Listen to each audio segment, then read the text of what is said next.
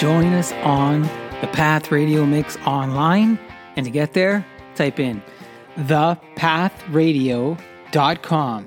That's thepathradio.com, and enjoy free streaming music all day long. That's it, thepathradio.com.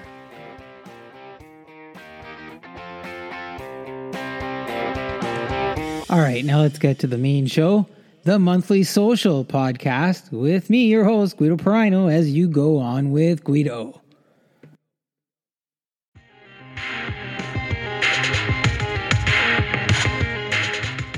Welcome, everybody, to the Monthly Social. It's the August show, and nothing has slowed down for us this summer. I've got author Mark Barrios Ayala talking to us about allyship from his new book, Let's Get Sincere. Special music guest Aaron Rayford, Christian adult contemporary artist with a new song, plus talking to us about his cross-country adventure with his family. Lots more on that. Plus Janice Funk. She's going to talk to us about circle drumming. We're going to take a look at the Rogers communication meltdown, and the four fans are back with NHL Summer Hot Hockey Talk. All right, let's go. Now, before we get going, a quick word from one of our friends of the podcast, Johnny Prosciutto. Johnny Prosciutto, artisanal Italian homemade products. We make it like our grandfather, or as we say, nonno. Naturally cured, old-fashioned, and delicious. The best part? We deliver straight to your front door. We offer free shipping when spending over $99. Order online at johnnyprosciutto.com and stay safe. And when you use the code GOGUIDO, you're going to save $10 off your entire order. That's the code GOGUIDO on johnnyprosciutto.com. Yeah, if you have not tried Johnny Prosciutto yet, I encourage you to give them a call or check out their website. They make some great dried products, but they also have a really nice fresh sausage that works great on the barbecue, or really nice if you're into putting meats in your pasta sauce. The sausage in the pasta sauce is just phenomenal. Yeah, and they're very well priced for the quality of product that you're getting as well, especially, during these times that, we've talked about the increase in the cost of groceries, the cost of living, and what's happening there. It reminds me, actually, I was at a farm this past weekend, and a farm that I've gone to on a fairly regular basis. It's out in the open. I just love the feeling of that. But I noticed that the base cost of a basket of anything has increased by about $2 to $2.50 maybe. So, you get a little basket of beefsteak tomatoes, and beefsteak is just a type of tomato, but beefsteak tomatoes are these nice hefty tomatoes. There's about 5 tomatoes in the basket. There's always been about 5 tomatoes in the basket. And this year it starts at $6.99, which is $7 for these tomatoes. I think in past years when I first started going, they went $3.99, $4.99, and so on until we got to this year's price. It was kind of the same thing. There, the same size quart basket of fresh peas starting at $6.99. A basket of zucchini, I think we're starting at $7.99, whereas before they were like $4.99. So I just noticed it, and I had to scratch my head because I always thought, well, if I'm going to the farm, I'm cutting out a whole bunch of costs by buying directly from the farm, because they don't have to ship it to a middleman who distributes it to, the grocery stores, etc. They eliminate all the shipping costs and stuff. But I noticed that same basket at the grocery store cost less than at the farm. So I'm thinking, well, I'm saving you all of that shipping, right? So shouldn't you help me out and give me a little bit of a break if I'm coming here to get it? But I guess on the flip side is you're buying it fresh. You're not waiting for it to go on a truck and go to the grocery store. So I don't know. It is what it is right now. I think we have to kind of make our way through it. And there's a whole bunch of financial reasons, that we've covered on other shows as well, of what's happening and what might happen or what might not happen. But along with this comes the weather. And in a previous show, because the weather has impacted the growing season, I noticed that in July, the pickling cucumbers had come out. And those typically don't come out till later. So I was wondering if maybe all the wet weather that we had contributed to that. And that's something I think earlier on in maybe January or the February show, I talked about how the weather was going to be this summer. And one of them was that we were expecting more rain, cooler temperatures. And so far, for the most part, we have seen that in, the province of Ontario and other neighboring provinces as well. So, hey, some of those predictions came true. So our shows are pretty good. We do have some predictive elements to it, right? But we've had some hot days in July, but hey, nothing as hot as what's happening with Rogers Communication, like meltdown. They had a complete meltdown coast to coast in Canada, wiped out, major parts of their services, which include internet, television, home phones, right? And it caused a large impact to, emergency services and other things like that. And there's been a lot of fallout for that company. So I'm gonna cover Rogers Communication a little bit later on in the show with a piece that I did on them called the Rogers Non-Communication Experience. So looking forward to that too. But let's kick things off on the show with author Mark Barrios Ayala as he talks to us about allyship from his book, Let's Get Sincere. I would like to welcome to the show author of the new book, Let's Get Sincere, Mark Barrios Ayala. Mark, welcome to the show. How are you doing today? Thank you. I'm glad to be here. How are you? I'm good. I've been enjoying the weather. It's not been too hot here. But it's not been, it's not been our typical summer. So, but still, it's better than snow, right? So, yeah, well, you are a couple thousand kilometers north of where I am because I'm fairly, for us, where I live in the Miami area, basically Miami, we never get snow. If it's cold, it's maybe like, you're lucky to see your breath if that's the coldest it'll ever get here. So summer here is just as brutal as always. If you ever put your hand to a light bulb and you feel the burning sensation, that's what it feels like when you go outside and the sun touches your skin. I'm used to it, so not everybody is. So I sometimes run in the sun, actually, though. I have noticed I'm not running as fast as normal, not just because of the heat. Wow. I may have told this or had this chat with another guest before, but there was a point in time where I almost moved to Texas for work. And the recruiter who was helping me out said, "Oh, we've got a place for you to stay." And they were describing it, and they said, "It's got a fireplace." And I said, "It's in Texas, right?" And she says, "Yes." I said, "Why do I need a fireplace in Texas?" And she says, "Well, we have some cool nights. It gets down to about 65. I said, 65? We're in shorts up here. Yeah, that is winter in Miami. You see people actually wearing jeans and jackets. So I'm a little more cold tolerant, so I will go out in shorts. People tell me don't do that, and I'm like, we can do it. If people in Canada can do it, so can I. Yeah, we do it, and we do it with the snow outside too. So, locations and weather aside, like we're here to talk about your new book, and it's called Let's Get Sincere. And it's got a focus, and I hope I'm saying this right. It's got a focus on allyship.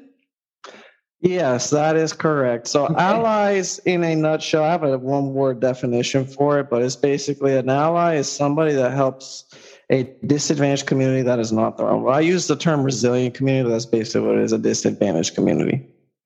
So allyship is community-focused.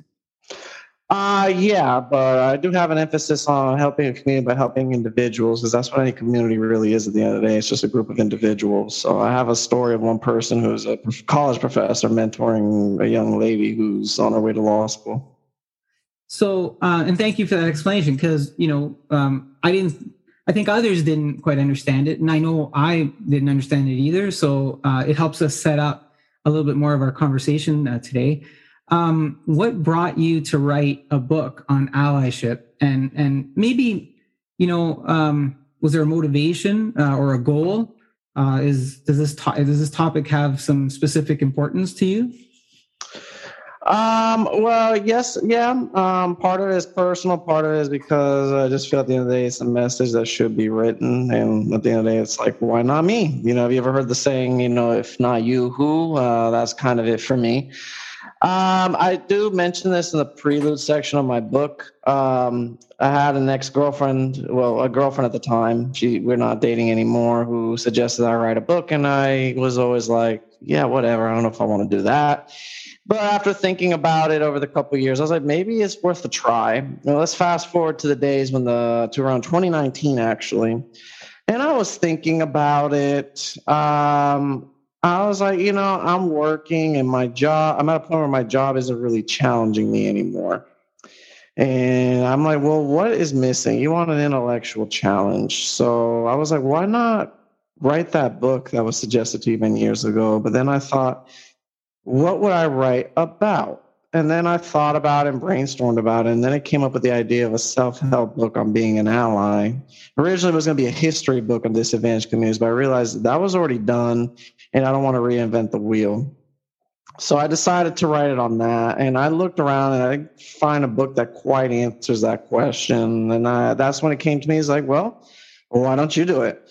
As a personal stuff for how I am, and I've been involved in about 2 African-American organizations, one in college and another one currently. And I'm obviously not, as we call in the United States, Black. So I'm Latino. So it's, but, I guess social politically, it's a little different. So, and I decided, why not? So my book mostly emphasizes practical things, like little things anybody can do, because that's kind of the stuff that I mostly did and I'm doing now. It's nothing that's going to really be grand or anything like that. I doubt they'll make a movie about anything I've done, but that's the point. Most of us won't do anything like that, and that's okay, because the small little things like being a mentor is just as important. Yeah, they do matter. You mentioned the preface of your book, and I'm familiar with a few things that you talked about. And in the preface, you talk about going to the University of Central Florida. And there's a line early on page 11 that reads, "I did not know anyone at UCF. I was just a humble Puerto Rican man in a big collegiate institution that was light years from home." And as I'm going through that line stood out to me. And at first I wasn't sure why it stood out to me, but I read it through a couple of times, and I think I had 2 reasons why it stood out to me. You felt it was important to identify as a humble Puerto Rican man, and that you were so far away from home. What was so important about those 2 aspects of your life at that time that they come together like that? Well, for the longest time, my experience as a Latino man here, especially in Florida, which has its own unique experiences, that's basically a whole nother interview. That's basically all I know, and I've lived that way. So, but when I first came to UCF from the community college I went to, it was culturally very, very, very different, because I'm used to living in areas that are mixed race, so to speak, and UCF was predominantly white. And there's nothing wrong with that, but it was a bit of a culture shock for me, because the culture is just very different. And I found it a little harder to click with people there than I did anywhere else. So it did feel like a different world. It just was so different. So I got accustomed to it after a while, but at the time that I was transferring there, it was just very different. So, but like, we're humans first and foremost, and what we do best is we know how to adapt. And I eventually adapted. So, yeah. So it was so evident, like at that time, you just saw yourself as different, because you looked around and like, I'm different, and I don't know how this is going to go, sort of thing. Oh, I didn't see myself as different. I knew I was different. So I knew I was. I felt it, and it wasn't really that surprising to me. So, yeah, well, yes and no. I knew it was going to be different, but knowing and understanding are 2 very different things. I mentioned that in my book and another part. So I really got to appreciate, like, yeah, this is more different than you really thought, even you thought it would be. Can you tell us a little bit more about your personal experience and how it played a role, I guess, in who you are now? Yeah. I had some good mentors over there. They kind of helped me, I guess, think about just develop myself professionally, and also to a lesser, that professional development does develop me personally.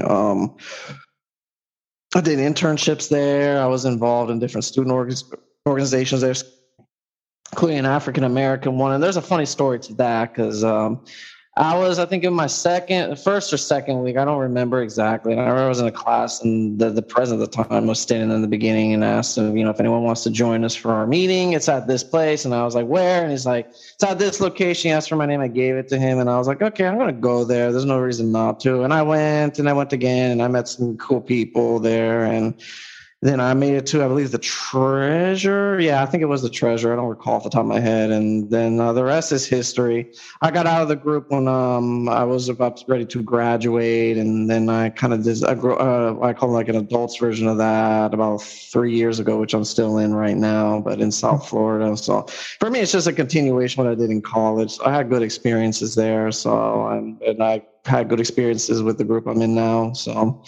So that's a thing for me. Other than that, just I guess maybe I was a first generation college student, so I was just learning different things there that I would know was ever going to teach me. My parents never went, so it's not that they're bad. It's just this is an experience that they never been through, so they really can only tell me so much. So, and I'm glad for going to college. So it was a good thing. So, yeah.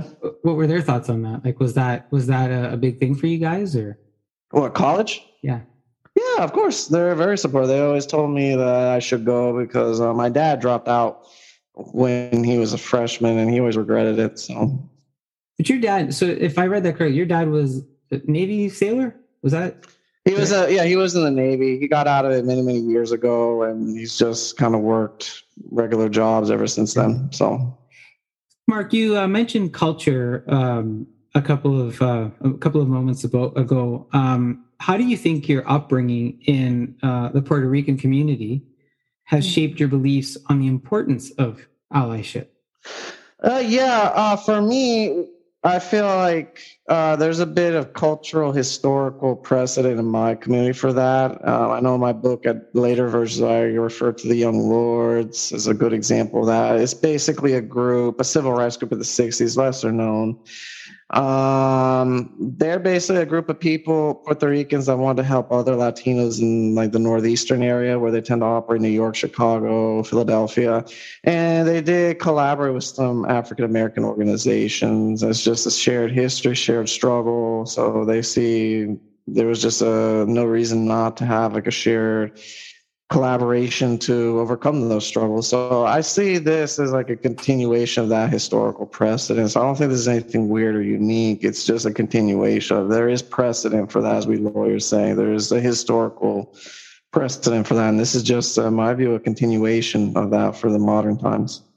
That's interesting because you view it as a continuation, and there might be some people who just don't have any concept or understanding of it. They're starting at ground zero, right? Yeah, definitely. But I mean, there is a historical precedent specific to mine, but right. For other communities, you may just not have that. But the good thing is it may not make as much of a difference for being an ally, because at the end of the day, I have character elements here that I can go over a little later. Well, I'll go over them now. 1 is courage, 2 is compassion, 3 is loyalty, 4 is honesty, 5, consistency, 6, selflessness, 7, sacrifice, 8, perseverance, and 9 is sincerity. I would emphasize the most important was sincerity, because it's about, that's what the whole book is about, just being sincere about your intentions. And I emphasize, do you have any personal connection with any type of resilient community out there? And I guess it's the Black community. For you, it may be something else. Obviously, in Canada, it might be a different can of worms there than it is in the US of A. So I would suggest for those that want to be allies, start there, because you're a little more sincere helping out, being an ally to a resilient community they have a personal connection with. Maybe you have a lot of friends in that group. Maybe you happen to work with them in that group. Maybe you just happen to get along with people in that community. Those are all good reasons to be an ally. At least that's my stance on it. If you're asking me why those things, I'll throw back, why not? There's nothing wrong with that. I mean, we've heard many things of people saying, I can't be racist because I have friends in this community. I say, well, I'm an ally because I have friends in that community. I guess you could say that. So That's a good way to keep you grounded, keep you honest, keep you doing this for all the right reasons. And because you do it all for the right reasons, if you pick a community you have a particular close personal relationship with, these elements will come a little more naturally to you. So it's not as difficult as you think. And you can find a practical way in your job to help out people who are in those communities. So I cite one of a professor mentoring a little Dominican girl. So who's trying to go to Harvard, who is a first-gen college student, has a kid. So, I mean, that's a good example of that. And there's other more practical ones like that you can do. I mean, you can do bigger things if you want to, but for those of us that might not be in the cards because we don't want to, or maybe that's just not going to happen, these small things are just as good. They may not get you on TV, but they still matter. You've mentioned mentorship a couple of times too. That's the best example I can think of, honestly. So I was going to say, how does allyship differ from professional mentorship?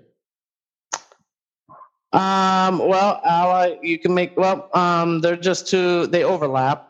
I mean, you could mentor someone of your own community just as well. So that wouldn't make you necessarily acting as an ally for that reason. But if you're mentoring someone for the other community, for a resilient community, that definitely helps because, they might not have anybody in their community to give you the kind of advice that they're getting from you. Some communities, they may have to look to people outside of their community to get this type of advice. I mean, a lot of the mentors I had in college were white, and there's nothing wrong with that, but they helped me out because I was going to get information from them I wasn't otherwise going to get anywhere else.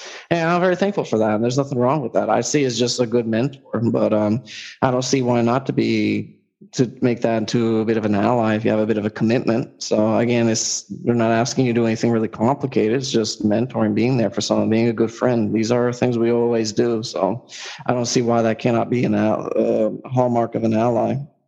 Especially if you happen to have a connection with a resilient community, and that could be really personal to you. You speak from, I perceive you to speak from a position of experience and genuineness when you say these things. They're not just things you're rhyming off, it seems. So they seem. I try not to say those things. I try to show them. So as my mother always said, be a doer, not a talker. So you wrote it down. Listen, in your book, you talk about allies, you talk about associates, and you talk about predators. Can you tell us a little bit about those, and then maybe some insight on what makes the best type of ally, and how would we know in the community that that's what they are, that they are an ally? The best ally is a consistent one, a loyal one, and most importantly, a sincere one. Usually ones that have a long-term consistent effort and is the hallmark of it. Consistency is a big thing. So, like I said, if you can find an ally that's had a history of a closeness with a certain resilient community, a lot of friends, a lot of professional interaction, they just tend to get along with them. In my view, that is a hallmark of someone that's a little more of a good ally because they had that long history. Can they fail you? Absolutely, because we're all human. We can, but someone that's never had a connection that suddenly comes and decides they want to be an ally might be I'd be a little more hesitant about, because I would wonder exactly why. That's not to say that they're bad people or they're not genuine, but it's a little harder to gauge that. So I emphasize just personal connections. Just think about did you have a lot of friends in that community growing up? Did you just happen to get along with them? Do you interact with them for work or for school? Is there something about their culture that you like? Those, I would say, are good reasons to begin being an ally, because you have that personal connection, that sincere passion for it. And then an associate is basically someone in the community that you work with, hand in hand, not necessarily helping, but working with. So I guess the people in the organizations that I'm part of that are like co-board members with me would be associates because they work with me. Maybe they could give you guidance on how to best help their community. So in the book, I give them some things to think about. Predators are the hardest one because at the end of the day, a good predator can make you believe that they are an ally, and it's really hard for me to to be able to describe to the difference, because a really good one is just gonna. I wouldn't be surprised if a good predator might read my book and say, "Let me try to be like this to try and fool everybody." Really? Long-term, consistent effort, and this is probably the best way I could say it, being sincere. And there's no easy way to tell the difference, to be honest with you. So there just really isn't. I've thought about it. I spent many nights thinking about it. It's very hard. So long-term consistency is the only thing I can really think of that will be able to bridge the difference. So, and even then, it's very hard to tell. Time is a measuring stick. Time is one of the first measuring sticks that we would use, and then it's just a whole bunch of other factors that you're talking about that complement that time measurement. Yeah, definitely. So I mean, for those that are just starting out, I would say just start small, where people, if they may think you might be one, you're starting so small that the potential damage you would allegedly do would be minimal, and then you work your way there over time. So now in some of this, there's a healing process. Can you help us understand how an ally can help in the healing process? Yeah, if you've had any shared struggles with someone in a resilient community, that'd be helpful. Like maybe surviving abuse or something like that. Maybe you can kind of give them your tips on how you survived it for those in there that survived it, because in some resilient communities, everyone can be affected by abuse, but in some communities it's more prevalent than others. So if maybe you survive that, you could, and you feel up to it, you can share your experiences of how you triumphed over it for those that have suffered for it.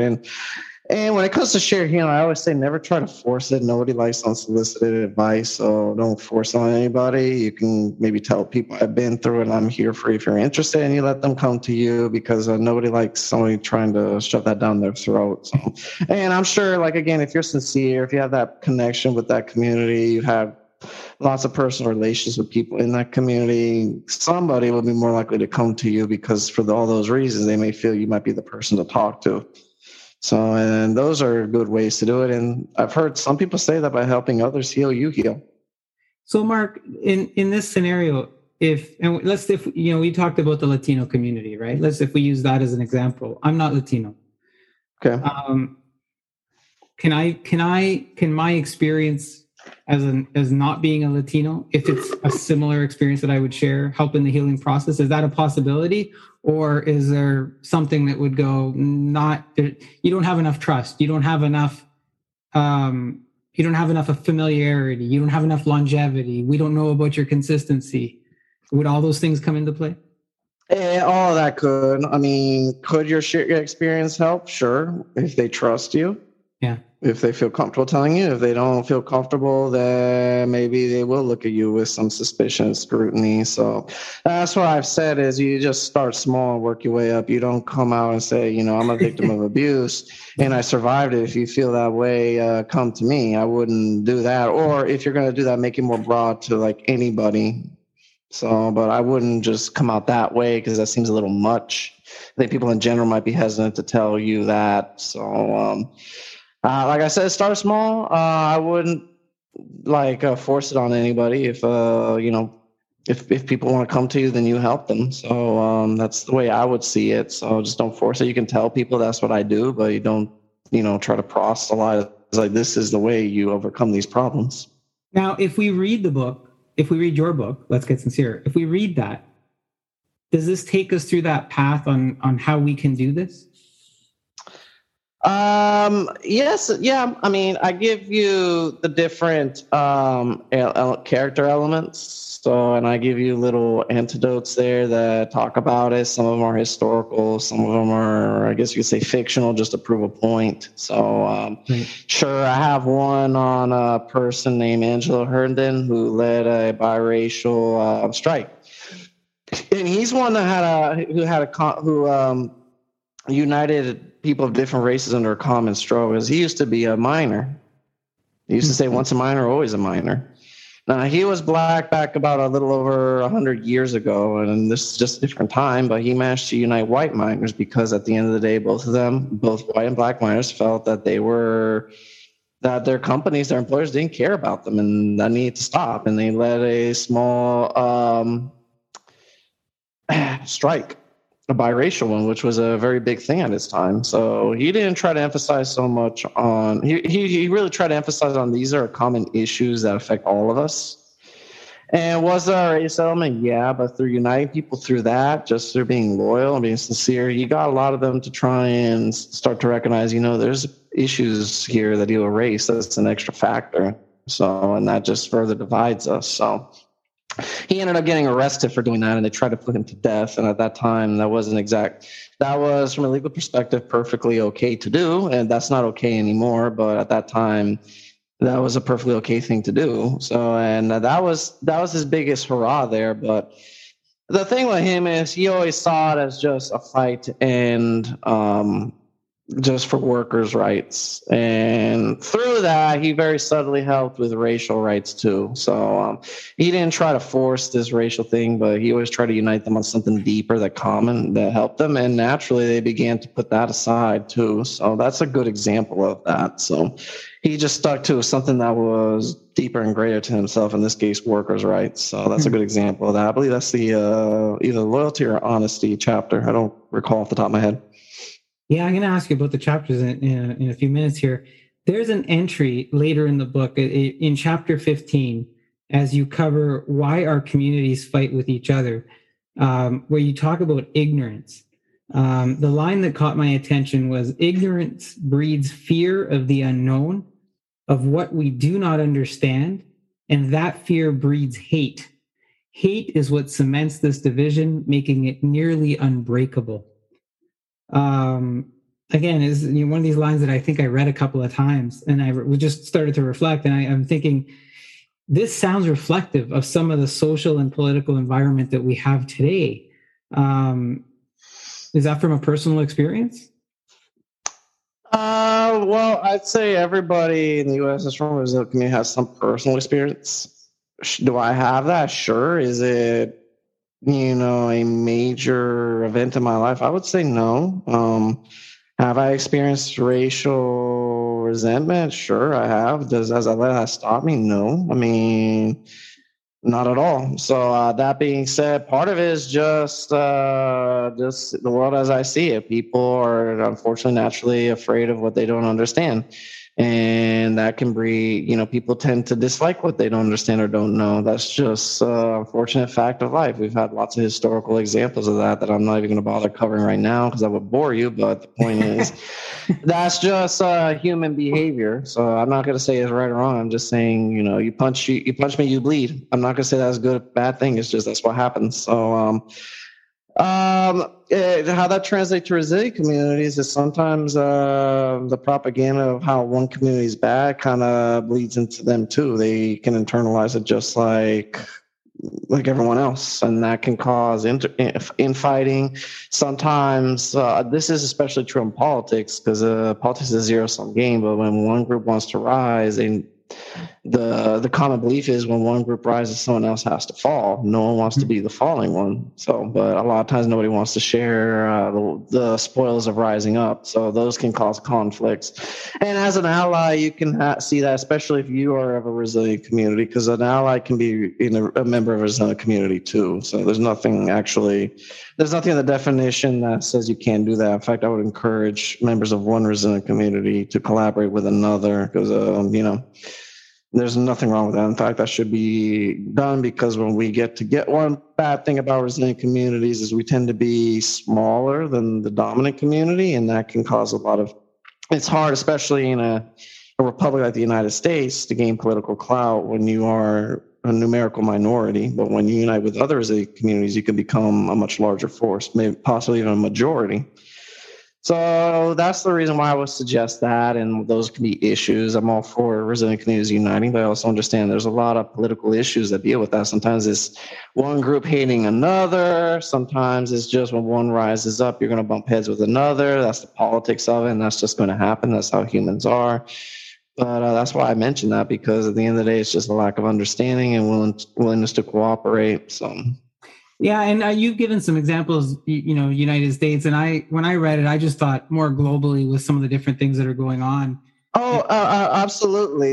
This book I try to write it so it can fit for people in all different countries. And I think you kind of I'm glad that you said that because it seems to me like it worked. But I use the United States for a lot of my examples is obviously I live here and it's rich in examples for that. And, everyone's following the U.S. very closely nowadays, like always. So I figure these American examples might be familiar to everyone else. And it would be maybe, unfortunately, a Canadian example because I don't know anything about Canada or any issues like that. American culture, and I say American, United States of American culture bleeds into Canada because we're so close, right? And there's a lot of influence, that bleeds over the border.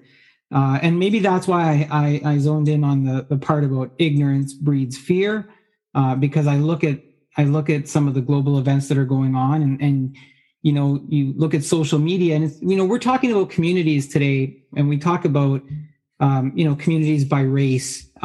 But, there's also these other communities that sort of form up. And I was trying to say, well, if there's a group of people that form a community on social media, could they fit into that predator mode? Could they fit into an allyship mode? Or could they, could they breed some of that ignorance, and fear? And I find myself saying yes, and then I was trying to apply what's in your book to those scenarios. And I don't know if at the end of it, there is a fine line. So it's a very fine line, and unfortunately, it's very hard for me to tell you, this is what we call in law a bright line test. It either is or it isn't. There is no such thing of that is the difference between an ally and a predator. The only thing I can say is really intent and long-term consistent effort. And unfortunately, that's easier said than done. So unfortunately, you probably will make mistakes in trying to say who is what. So the only thing I can really say is your intent. Are you here because you want to take advantage of something? Or are you here because you want to help? That's probably the telltale thing. But because it takes some emotional intelligence to figure that out, and it's a bit subjective, we're going to have different opinions on that. And I say that in much of the book because, I'm not going to pretend to have the answers to everything. So I've said that a couple of times in my book because I won't. If you choose to be an ally to a resident community in Canada, there's going to be certain situations there and history there that I will have no knowledge about at all. And somebody in Australia is going to have one that neither you or me know anything about.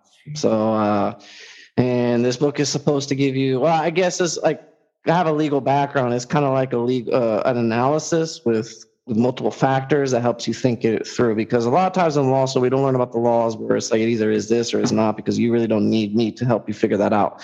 You need the more complicated analysis where it's not so much this is the answer, but more like it's a math problem. It's like an algebraic problem. These are the steps you do to figure out the answer. And there is room for disagreement, unfortunately. And I'm not going to say that's wrong, but that's a fact of life. We may both do this analysis and come with slightly different conclusions on things. And I'm here to say, sometimes that's okay, sometimes that's not. But one thing is for certain, that's not going to change because we're humans, first and foremost, and we all have different opinions. You have to assess the situation. Mark, your book, Let's Get Sincere, has, I think, 18 chapters. They cover a wide range of topics. And you've mentioned, I think, a few of them. But like you've got manipulation, you've got predators, perseverance, compassion, loyalty, honesty, consistency, selflessness, sacrifice, leadership. There's lots there. As I read those headliners, it's going to tip the curiosity of many people who are listening to this and go, wow, like this spans a large array. Do you have a favorite chapter in the book? And if you do, what makes that your favorite? I don't have any one favorite at this time. So maybe the one with Angelo Herndon, because I just found him to be a very interesting story. So just the stuff that he did, the fact they tried to put him in the death penalty, the fact that his case went to the Supreme Court of the U.S. I mean, I guess he's my favorite, for character person I mentioned at length. But I don't have a favorite chapter. I like everything for its different things. It's all important for its different things. So was there a chapter that was harder to write?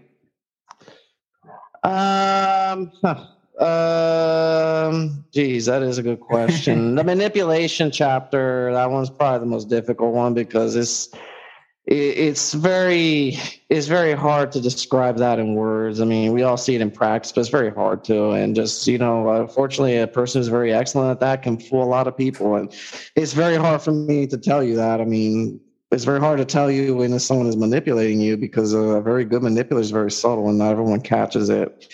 And there are a lot of predators that will do that. And there's resilient communities, I will say confidently, you probably have your fair share of them meddling in your community. And not all of them are going to agree on who those people are. And that's a fact of life. I'm not here, like, I try not to preach too much. And in this situation, I'm not going to tell you it's right or wrong. I'm going to tell you there are people like that, and who they are, they will have disagreements with. And I try to give you something to think about, like an analysis of things to think about, factors to look for to help you, guide you, but it's going to be a different answer everywhere. So some people will say corporations are predators. Some people say no, that's not necessarily true. That depends on what camp, because even resilient communities have different camps on what liberation means to them. There's some that want to be, what I call the diversity and inclusion. They just want to be a part of the bigger institutions. Other people say those institutions need to be got rid of completely.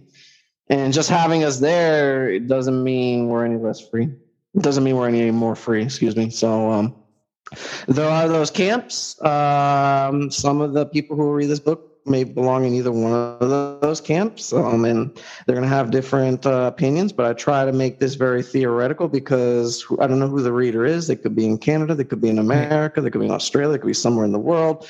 And you may have, depending on who your personal relationships are with, you may have a very different opinion on who those things are. For some people, liberation and accomplishment is being able to move up in the corporate world. For Angela Herndon, some of these corporations were their oppressor by far. No ifs, ands, or buts about it. So it depends on your situation. And who knows who's reading this. I mean, 20, 30 years from now, that might be a different answer. Yeah, good insight and good forecast there too, right? I try to make it really something that lasts time, but I do kind of have some things that are a little more contemporary there too. So I've drilled you on allyship a lot and in different parts about the book. I thank you, because this isn't a topic that I had ever explored with our listeners in the audience and stuff. So, I was intrigued by the different chapters. I think the listeners will also be intrigued, and I'm hoping they check it out. There's things I want to go back and kind of reread myself. And I don't know if it's right or wrong that I get stuck on some of these lines and read them over and over, but you're making me think about stuff maybe that I never thought about before. And maybe that's part of the goal too, right? But I want to thank you for your time. I know you've had a busy day and you've got a bunch of things going on there outside of just the book. But before I let you go, is there anything that you want to leave us with that maybe I didn't cover that you feel is important, or any other type of message? Yeah, I will say for both allies and members of the resilient community, one thing I'll say both of you like together is you appreciate honesty and sincerity more than you appreciate flattery. So if you do have one of those people there and you want to if you are an ally or interested in being one and you have a personal connection with someone in the resilient community, give them a compliment, give them a very sincere and honest one. Don't try to blow smoke up their butts, so to speak. Make sure you're honest about it and do that. And you probably, I find that if you are like that, you probably won't be getting as many compliments as normal, but that's okay because yours are a lot more meaningful. Also, you can pick up my book, Let's Get Sincere, on Amazon. It's already out. You can pick it up there. Other than that, I believe that is it, unless you have something else you want to ask me. Nah, I feel like, I've taken you through different parts of the book and topics, and you've given us some insights. I don't want to give it all away. Like I want folks to kind of check out the book and have their own experience with it. So Mark, thank you. This is Mark Barrios Ayala. Be sincere and honest, he says. The author of the new book, Let's Get Sincere. I will have all of Mark's contact information and where you can get the book in the podcast notes. That is author Mark Barrios Ayala, who is hopefully my ally now and yours. Take care and thank you, Mark. Thank you so much. All right, let's take a music break and welcome back The White House. Here is Chris Hale with a hot new summer song called Heat. Heat of the moment. Let that heat of the moment.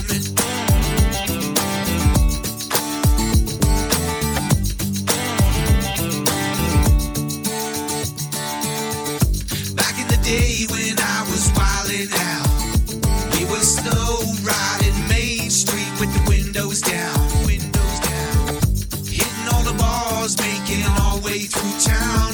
We were always fighting, looking for love and a fresh start. Just let that heat of the moment shine on through. Let it burn on me, let it burn on me, let it burn on you, let it burn on you. Just let that heat of the moment shine on through. Let it burn on me, let it burn on me, let it burn on you, let it burn on you. Yeah, living for the weekend is what it's about. We were young and free, couldn't wait to be out of the house. We had that bass in the back, pumping our favorite track, hit and rewind to feel it. Calling shotgun on the high run, life was so fun, I never knew the meaning. Just let that heat of the moment shine on through. Let it burn on me, let it burn on me, let it burn on you, let it burn on you. Just let that heat of the moment shine on through. Let it burn on me, let it burn on me, let it burn on you, let it burn on you.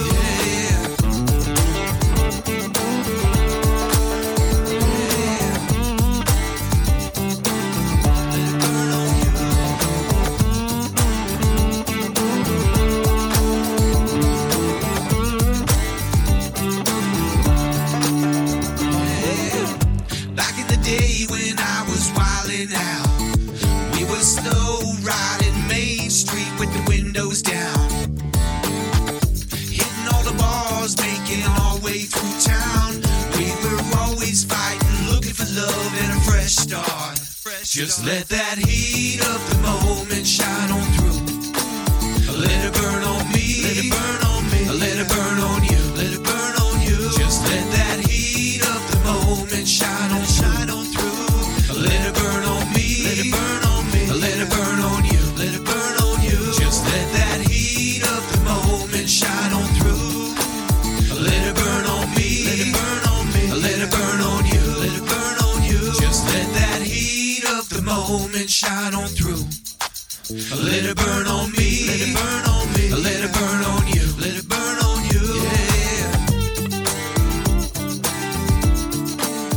Let it burn on me. That is a great summer tune from the White House, Chris Hale. It's called Heat. You can hear it on thepathradio.com. You can always come back here and enjoy it again. I will have all the contact information for the White House and Chris Hale in the podcast notes, and we thank him for giving us another tune. You can hear Chris Hale also on a previous podcast just a couple of months ago. Hope you can enjoy that. All right, sticking with music. Our next guest is our musical feature guest for the month of August here on the Monthly Social. And our guest's name is Aaron Rayford, and he's a Christian adult contemporary artist. And he's not here just to give us a new song, which is a pretty good song. You're going to hear it at the end of our interview. But we're going to talk about his journey over the past couple of years. And he does something that I don't know any of us could just get up and maybe do. He gets the courage with his wife and family to, I guess, get rid of most of his belongings, get a trailer, and start traveling across the country in the United States. There's more to his story. Here we go. Here's Aaron Rayford. I would like to welcome to the show Aaron Rayford. Aaron is a Christian adult contemporary artist from Fredericksburg, Virginia. We're going to hear his latest release, You Are, later in the show. But first, we're going to chat about his faith journey that saw him uproot his family and follow a sign from God. Welcome to the show, Aaron. Thanks for being here. And how are you today? Thank you for having me, man. I'm excited to share with you. I just appreciate the opportunity and excited to be able to share a little bit of my story with whoever's listening. Yeah, and I'm excited for folks to listen. It's a pretty wild story. I don't know if I'd be as courageous, but maybe you're going to tell us how you got the courage. And I think you will. You'll tell us. For sure. What's the weather like, generally speaking, though, before we get into the music and the story? I said, I got this right? Fredericksburg, Virginia. Yep, Fredericksburg, Virginia. And we always tell people, it's just an hour south of DC. So, people are like, Fredericksburg, where's that? That's a good reference for them. Right now, it's a beautiful summer day. It was in the 80s today, not too humid. So we're not in that, disgustingly hot situation yet. So you said Fredericksburg, south of Washington, D.C. Now, just for some history buffs, right? It's known for the Battle of Fredericksburg back in 1862 and 1863. So I did a little bit of research, right? Because I'm like, hey, good job. Right? So is this the town you grew up in? And what's the happening thing these days? Obviously, it's not a battle, but what's the happening thing? Is this your hometown? Yeah, we're no longer at war, so that's good news for everybody. Civil War buffs, history buffs come to the town, and there's tons of battlefields that you can tour. Tons of history around, which I really do enjoy. I grew up here like around second grade. We moved to Fredericksburg from Northern Virginia, probably to get out of the busyness, which is sort of creeping down. Like when I first came to Fredericksburg, it's still very rural. We didn't have too much going on. The downtown spot was mostly just like antiques and furniture and weird jewelry stores. And now that, people have discovered Fredericksburg, people are like, oh, that's not too bad of a commute to get up to that rat race. And so now we're getting some of these, unique restaurants, these unique places and experiences. And so it's becoming a little bit of a metropolis. We're still kind of like right in between. So there is plenty to do, lots of great food, fun. We built a baseball stadium. So like they're investing into this area. I think it'll get busier, but it's definitely a fun place to live, grow up, and have kids. Yeah, it sounds, and it's kind of neat to watch it sort of grow and evolve, eh? Like the town, your family, and then the town too, right? Yeah. And just watching the history and watching how fast time flies by, honestly, a reminder to continue to make the most of every moment and make time for what matters. Is there a spot in town, like you said, as you watch time go by, I always think of, there's a Billy Joel video where he does a video where the kitchen always changes, right? Because family always gets together and you're in the kitchen, and the kitchen is the thing that always sort of, is there a place in town where you'd say that's the place where, you've seen it change the most, or some, like you mentioned downtown where, you've seen that. Is it maybe that? Is it downtown? That, that has definitely changed, like businesses coming in and coming out. But, like where I grew up, just, on kind of more of a rural area, whereas you drove that road at first and it was just fields and woods and land. Like now there's like a Walmart there's a Wawa, there's like all these businesses and colleges and stuff going in. And so it looks way different than back when I was in second grade coming to town for the first time. So it's definitely crazy. So you're in town, you've been growing up there, you've been playing guitar since you were about 12 years old. Yes. How did that come about? What drew you to play, to play music, or what kind of music were you playing or inspired by when you were like 12 years old? If that's when you started, right? Yeah. Maybe a little bit sooner. I mean, 12 years old, like I know I was like starting to kind of write songs. Really, I grew up listening to DC Talk, Stephen Curtis Chapman, Audio Adrenaline. Like these were like the big like bands, and then like Toby Mac, like when DC Talk broke up, Toby Mac went solo, started doing some crazy stuff. And I think DC Talk is a good example for sort of where I get a little bit of my musical influence, because I have a love for R&B music. I have a love for rap. I have a love for rock and pop. And they really were a mixture of talent, of all of those things that kind of made me go, okay, like I can just write a song with rap in it. I could write a song with this. And I started to kind of grow from there, find other bands. And, I got into like bands like Reliant K and started to try to be a rock, play rock guitar and write rock songs and silly songs. And then around that age, 12, 13, I joined the youth group band, and I didn't even know how to play guitar. I just was like, I'm going to do this thing. And I'd go home and like practice the heck out of those songs and just try to like not sound horrible when it came time for like worship that night or, on those nights. And, that stretches you. When you join a band or you join a group, all of a sudden it matters because you're going to be playing in front of people instead of in your bedroom. So that progressed my journey pretty fast. Yeah. And at such a young age. Now, is that when your journey in Christian faith music started, around that time? And what was it that brought you to that genre of music? Like when you're telling me, hey, I was in R&B, rap, rock, pop. Yeah. That's a switch, right? Like, yes. Yeah. Yeah. So I kind of joined a band. We made a rock band that I still play in today. But a lot of times you just have an acoustic guitar and just you at home. And so whereas waiting for other people to play with other people is sort of limiting, like as an artist, like you can always just pick up a guitar and write a really simple, like, song structure that kind of stands alone. And I find myself doing that a lot, whether it's in the morning, quiet times or whatever, just whatever's on my heart, just kind of playing. And that has kind of transformed into what my solo stuff is. Like as Aaron Rayford, I write songs about my relationship with my wife, my kids, the things that I've been through, the lessons that I've learned, and all of it to the glory of God. Like, none of it necessarily, I consider everything we do worship as Christians, but I just kind of write songs from my experience. And that's kind of what you get when you listen to my solo stuff. So it's not, you're not doing it with an intent because you have a formula to include God. It's just happening.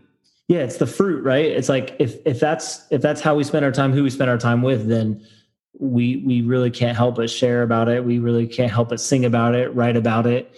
And so the ongoing relationship with God has really become a huge part of the music. So you're letting us inside, the door a little bit of Aaron Rayford when you start talking about that. And that's not an easy thing for people to do, right? Like you're sharing a bit of yourself, more than just when we hear you sing or play. I came across something where you say your favorite lyrics are, "You are the only one I have ever needed. You give me what I need in every season." Why, out of all the possible lyrics that you could have, those words are your favorite? What do they mean to you?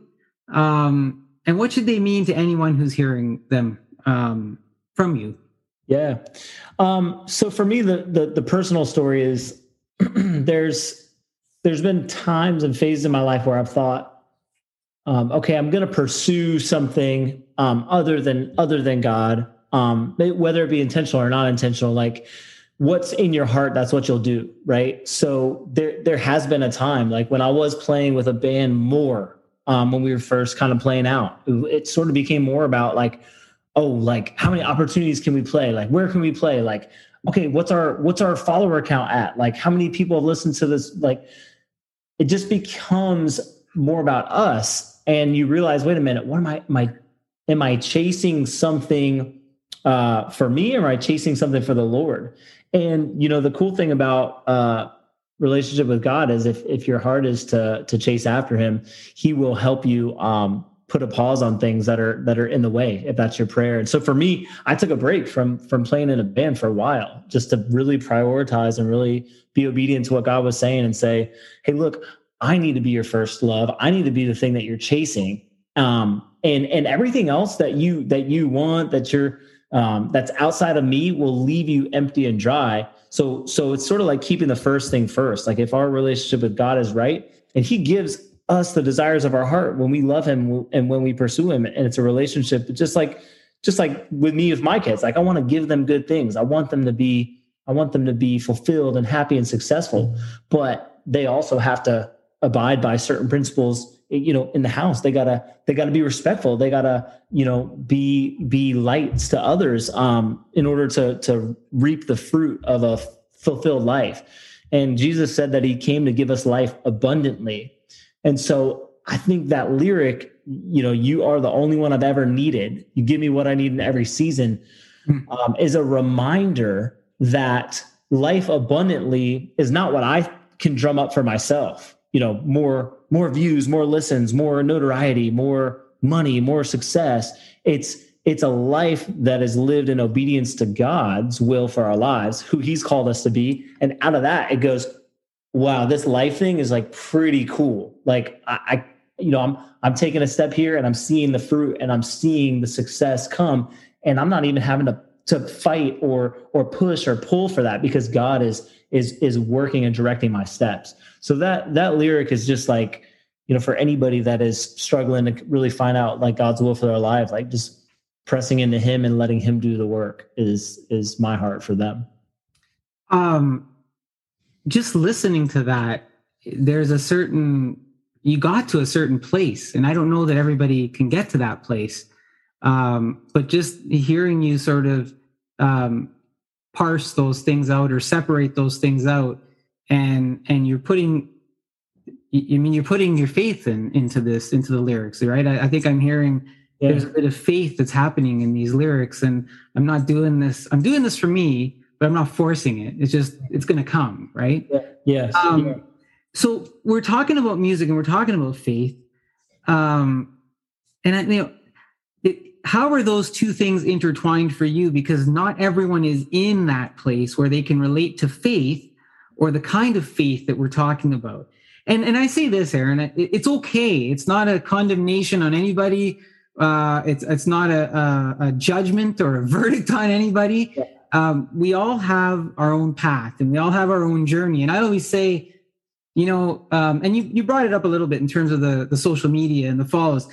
I don't compare myself to anybody else out there. I compare myself to me. Yeah. I compare myself to my journey and my path and how I'm getting to wherever it is that I'm being led to go. Mm-hmm. So it's not a judgment on any of that, but your journey, like we're talking about faith here, your journey took a twist in 2021. Yes. You sold everything you had and you went on the road with your family. Tell us about the day when you said to your wife that this is what you wanted to do. Okay, before we hear from Aaron Rayford about his RV journey with his family, let's hear from one of our friends of the podcast. Recipes at My Table is a work of family, love of food, and sharing of stories.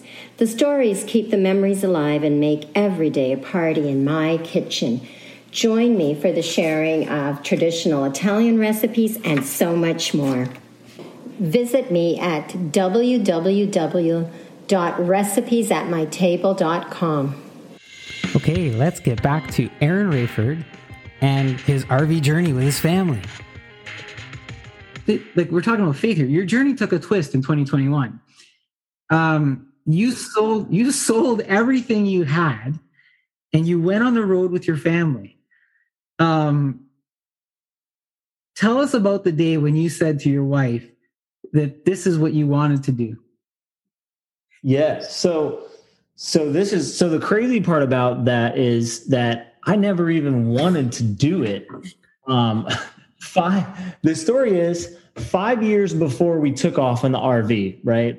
With our 4 kids and our dog, and this is a 300 foot, 300 square feet of space compared to our 5 bedroom home. Major downsize. 5 years before that happened, Carrie, my wife, had mentioned to me like, hey, wouldn't it be crazy if we, just went on the road, lived in an RV and visited all the states? And I said, yeah, that would be crazy. And you're crazy for even thinking about that. Like, that sounds like, how are we even going to do that if we wanted to? We have work and we have, kids' school, and we have this. And so I had a list of things. And so fast forward, as we do, we have conversations about, things ongoing, and she would bring it back up, and slowly but surely more of the reasons why we should do it kind of outweighed the reasons why we shouldn't do it. And, some of those things like life is short. The kids are a certain age. Once they get a little older, this won't be something that we can even pull off. Just a plethora of things. And so my prayer at that time was like, okay, let's begin to plan for this. And let's have our prayer be, God, if you don't want this to happen, like shut the door, like we won't do it. Like it's cool. This is before, the C word, COVID, happened. And so we're figuring this out. And then lo and behold, this pandemic hits, right? And we had already started to line up our work things so that we could work remotely, because that would be good whether or not we were in an RV. We found an RV that was available right in the price range we wanted. That lined up perfectly in a high demand situation. Everyone was traveling and buying RVs during that time. So we asked these people, hey, would you hold on to it for us? Again, leaving it up in God's hands. They said, sure, no problem. We'll wait for you to come down and buy it. We come down, I buy this RV, and I drive away in this 36-foot RV for the first time ever driving a vehicle like that. So it's a miracle I even made it back home. We get it back home and we start to kind of do the renovations and stuff. And still, honestly, like, are we just going to do this on the weekends to kind of test it? Or are we going to go and actually go do this trip? And as we're working on it, everything shuts down in our town. Like the government shut down the world, right? We're working, like businesses stop, everything. And the last thing on our list to figure out how are we going to work from the road, work from home, we're like, how are we going to do this? Like we meet with our business partners every week in person, and how are we going to do that? And the world shuts down, and we learn about this really cool thing that we're using right now called Zoom. And Zoom changed our game, and we checked off the last thing on our list. And that was it. God just basically shut down the world and said, yep, you guys go. Like rather than staying at home and not making the most of this time, go spend it together. And he told us two things: that we were going to grow relationally and that we were going to grow spiritually. And as we traveled the 48 states and vlogged the entire thing and made memories and all that thing, we did both of those things. We learned more about our kids. We learned more about one another. We grew closer to him through being in nature and being able to do quiet time at the Grand Canyon, basically. And we learned more of this trip than we ever have. And had I said no, way back when my wife asked, I would have missed out on what God really had intended. But sometimes we have to be attentive to how he's leading and wanting to grow us. So that was a huge adventure that I'm sad is on moving on now. It's a close now, but we're in a different season. But it was an incredible thing that God led us through. So it was actually your wife that first brought it to you. Dude, she brought it up, man. She was dreaming about it, scheming about it, and I was like, no. I'm a creature of habit. We're not going to be nomads, in the US. We need to have our creature comforts. And God had. So there was plans, never really you never definitively said we're going to do this. You just said, if we're not going to do this, something will stop us from doing it. But we'll just basically. And you know what? There's been a lot of times where I'm still growing in my kind of faith journey, as we all are and should be, I think. But I think it's more like that. I think a lot of times we have like analysis paralysis, and we want this big booming voice to come down and be like, Aaron, don't go on the RV trip, danger ahead. But like, I think it's more of just, we are in him, right? Like he's in us, just like he's in the Father. And when we take a step of faith with that in mind, like, God, I want to do your will. Don't let me step outside of what you have planned for me. He's going to close those doors. He's faithful to answer that prayer and close the doors he needs to close and open the ones that need to be open for you. And that's why I think we see miraculous things happen and experiences that he wants us to do. So, Aaron, as you were doing that, did you leave anything behind? Yeah. Are you talking about back at home? Yeah. I mean, we sold everything pretty much out of our house that we didn't need. I mean, we kept maybe like a 10 by 10, things that we knew, okay, this piece of furniture might go in our new house when we come back. So you sold the house too? No, we kept the house because that is a long-term investment. So, which I'm pretty passionate about real estate as well. So we have someone else renting that house right now, which is great. The problem was we didn't have a house to move back into. So when we got back into town, we had to get into another house. So we figured all that out. But we sold all the stuff and decluttered and lived, downsized our wardrobe, everything down into a 300 square foot RV.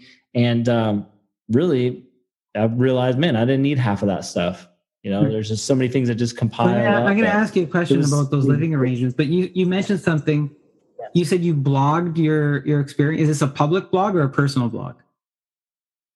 Yeah. So on YouTube, when we had been leading up to it, we had kind of been starting a vlog, a family vlog for, it's like a home videos on steroids. And something, instead of my home videos, like when I was a kid and you watch me open, 30 presents, in a row, and it's like boring by like the 5th present, this is like edited with music. And so hopefully my kids will like to watch it better. But we created a channel called the Rayfords, and that's where we documented like every episode. So could I go watch it if I go to YouTube, or I could? Yes, you could go.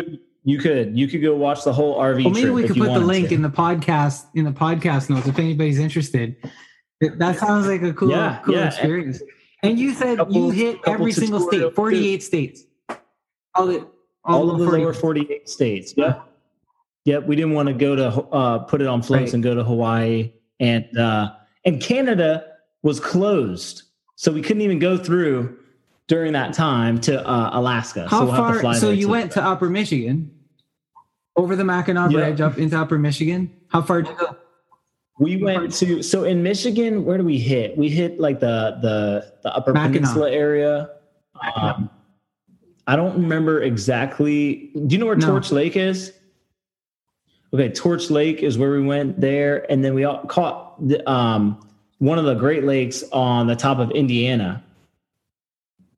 That place looks like the Caribbean, honestly. Like, I was like, am I in the Caribbean or am I in Indiana? It was very strange. But yeah, we have like tons of favorite stops. Utah was our favorite state that we saw, just tons to do there. And now, as you're doing this, you meet new people? Did you meet new people? Say that again? Did you meet people? Did you talk to people? Yeah, there's a whole community of full-time families, is what they call them. Full-time families, full-time RV with kids. We found like a couple of people that we met and then ran into again, like in different regions or states. And then they're online family and online community. But we still keep up with them, and a couple of like-minded, people, like-minded believers, obviously family-oriented, family-first type stuff. So. Now, while you're doing this, are you playing your songs? Are you writing? I'm always writing. I had my guitar with me. Actually, while we were driving, I was actually listening to the mixes for True Story EP, which is the most recent release for me for on Spotify, iTunes, Amazon, all that stuff. And I was actually bouncing song ideas back and forth with the producer in Florida, good friend of mine, and saying, hey, this sounds good. Let's tweak this or do this, and getting it to a place where finally I could join him down there and finish the recording and do like the vocals and stuff like that. So I was very proactively writing while we were on the road. Now, so you said you lived and you worked from the RV. You had 4 kids. You had your dog, your wife. We're living in, some people during COVID just couldn't handle living together in 2,000 square foot homes. And they were saying, that's it. It's over. We can't do this. We spent too much time together. We realized this isn't going to work. They found each other annoying. But, like I'm listening to your story, you didn't just survive. Like, you guys thrived in that 300 square foot space. You recorded your recent album. People want to know, what secrets or tips do you have to have been able to achieve that? Because 300 square foot RV, that's a lot of folks in that small space. Yes, you're not wrong. I will tell you this. we knew as soon as we set off, like one of our main prayers was like, God, give us patience. I knew like just us being right on top of each other. I mean, we got an RV that had a bed for everybody, 2 bathrooms so that the kids could have their own bathroom, all that. And basically we knew like, hey, stuff's not going to just always go perfectly. And so with that attitude of prayer up front, we realized, hey, it's about this. Like we are missional minded, like just listening to what God had said. We're going to grow relationally and we're going to grow spiritually. And when you take yourself out of that equation, you know, you have less opportunity to kind of lose control or get upset because it's like, no, I'm here to grow relationally. So I'm not here just for me. I'm not here for just Aaron to enjoy the Grand Canyon. This is what does the family want to do? And so that was one thing, be prayed up. The second thing is just go with the flow, be flexible. I remember watching one of the early research videos of like how to get gas in your RV. Just the most simple things, which I did hit like one of those little pylons a couple times, like trying to get close enough. Big learning curve on driving this thing. But he said, hey, before you even watch this video, you know, step number 1 is you're going to need some patience. All right. I'm sitting right here and I've been here for about 20 minutes waiting for this gas pump. And there goes another guy, just cut me off, doesn't even realize I'm waiting. So I was like, oh man, like this guy he's speaking truth. So, you know, there's a patience aspect for stuff like that. There's also a patience aspect for going with the flow, because when you're driving a 30,000 pound vehicle down the road that has all your belongings in it, stuff breaks. We popped a tire. The overhead bunk that was over the driver's seat where our daughter and younger son were sleeping, that got stuck to where it wouldn't go back up. So we were like, okay, how are we going to fix this? And you know, you can do one of two things, be like, oh no, we're supposed to be at our next destination tomorrow and get stressed. Or you can go, this just is where God has us for the next at least 24 to 48 hours while we figure this out and navigate this. And so patience, being prayed up, being missional, mindset, you know, having that mindset of why God has you there was integral with our success in that area. All things that people in a 2,000 square foot home could surely have used during that time. So listen, you credit or praise God for the journey. You credit and praise God for your music. You credit and praise God for the support of your family. What do you say to people who don't know what that means?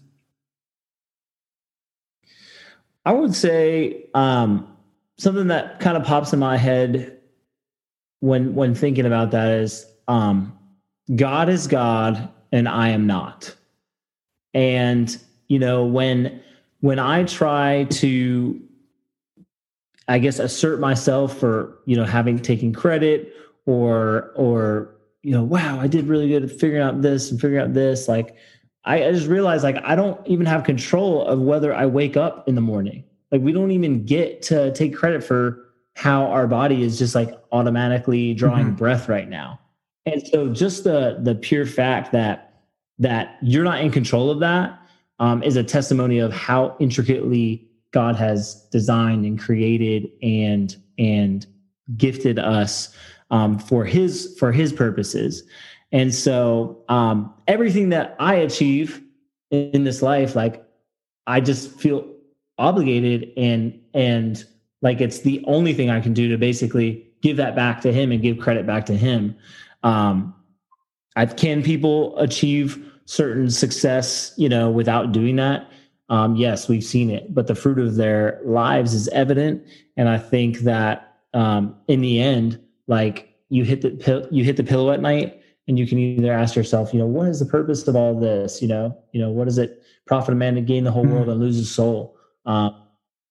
Or you can hit the pillow at night and say, God, thank you for what you're doing in my life and where you're leading and guiding, and continue to show me more about who you are and help me to grow closer to your heart and your thoughts and your mind, so that we don't waste the little bit of time that we do have on this planet.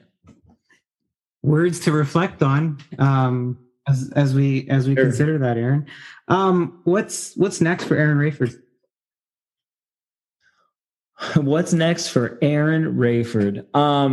Well, I've got this project that I put out, True Story EP, and every project is kind of a crossing of the finish line and the start of a new race. And so for me, I have a ton of songs that I'm just writing, going through, and I want to put out another project.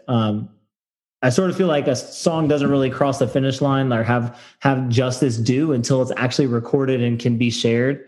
And so there's a lot of angst that comes along with that. And I actually was just speaking this evening with some of the producers that I work with and saying, look, I got to get it. Like, even if it's just an acoustic version, I got to get some of these songs out, because then they're out. You can listen to them. You can go, oh, a different version of that would be cool. Or, oh, I've got another idea for another song. So right now, finishing the songs that I'm writing, compiling for a new project and getting them out, with our life journey. We moved out of the RV. We're in a townhome, which is a little bit more room than the RV. So we're stepping it up in life. The kids are back in school, which, we were homeschooling. So the kids are back in school with their friends. They're doing activities and sports. And so as we came off of the road and as clearly as I heard God tell me to go on this trip and to have time to grow relationally and spiritually, as we were coming back into Fredericksburg, I remember it like so clearly. It'd probably be like a life memory. The sun was setting beautifully, like shining in. I was looking over at my wife, and we just were like, kind of like taking an exhale of like, wow, we did that. And I felt like God was telling me, okay, now it's time to plug in. And that has been something to stretch and grow as we transition from lots of free time to, okay, plugging into school, plugging into church, plugging back into relationship, plugging into ministry, plugging into worship, being a part of a church again and being on the worship team, and plugging into the gifts that God's given me for music. And part of that is even this, talking with you and sharing the story. And that feels like being a good steward of what God's put on my heart. So that's kind of the next season. I'm excited to see what he does. Very, very connected and very inspiring, Aaron. Are you playing around town? Like, are you doing some shows and things like that too? Or I have done a couple since I've been back. And there's a couple of places that I could play in Fredericksburg, but a lot of them are more of like gigging type opportunities. Which there's nothing wrong with that for people that are wanting to make a living doing that. For me, I've just felt more called to be putting out the songs, sharing my testimony, and being invited to places where I can feel free to do that. Sometimes, you don't want to be in Buffalo Wild Wings, sharing your testimony and you got somebody's just trying to eat their wings, like there's a time and a place for that, but the establishment may not appreciate that as much. So just waiting on the Lord for that. Well, listen, I want to thank you for sharing your story. And more importantly, your gift with us. And before we let you go, is there anything that you'd like to leave us with after I bombard you with all these questions? These are great questions. I would say if any of this resonates with you and you want to connect, I always say that friends are greater than followers. So if you want to connect with me, I'm on pretty much all social media platforms. You can find me with Aaron Rayford. And then as far as like support and supporting the ministry and kind of what God's doing right now, you can, listen to the music on Spotify, Amazon, iTunes, save it to your playlist, share a song that touches your heart with a friend so that other people can hear that message too. And just stay connected. And that way we can encourage one another on our journeys together. Right on, Aaron. Folks, from Fredericksburg, Virginia, this is Christian adult contemporary artist Aaron Rayford. All of Aaron's contact information will be in the podcast notes. You can hear his music on our affiliate internet radio, thepathradio.com, where we're streaming some of your tunes. We're playing your tunes. Please keep listening to the podcast to hear some of his songs right here and now. Aaron, thank you for doing this with us. God bless, and I hope to have you back again. And thank you so much. I'll come back anytime.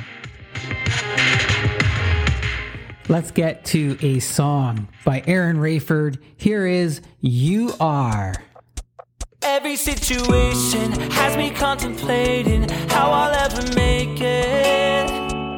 'Cause I'm so undeserving, you alone are worthy, and I'm out here learning that even when it's all bad, you're good. And if I didn't have you, I would give up everything that I could just to be with you. 'Cause you are the only one I've ever needed. You give me what I need in every season. Following your voice, don't care where it's leading. You are the only one I'm ever gonna put my hope in. I fall, but you're there with arms wide open. Following your lead, don't care where we're going. You are.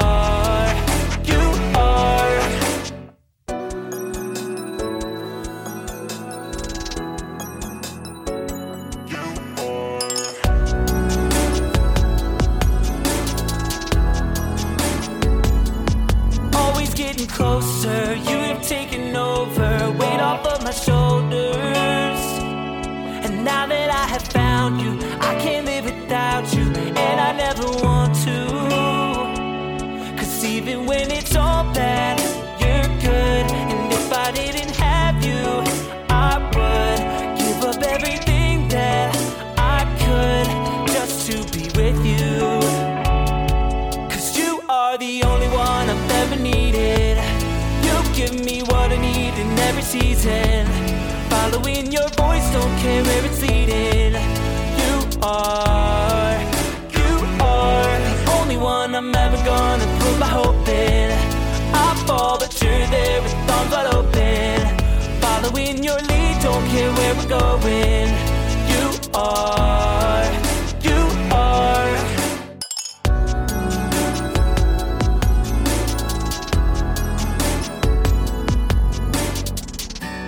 You keep me safe from all the things that are no good for me.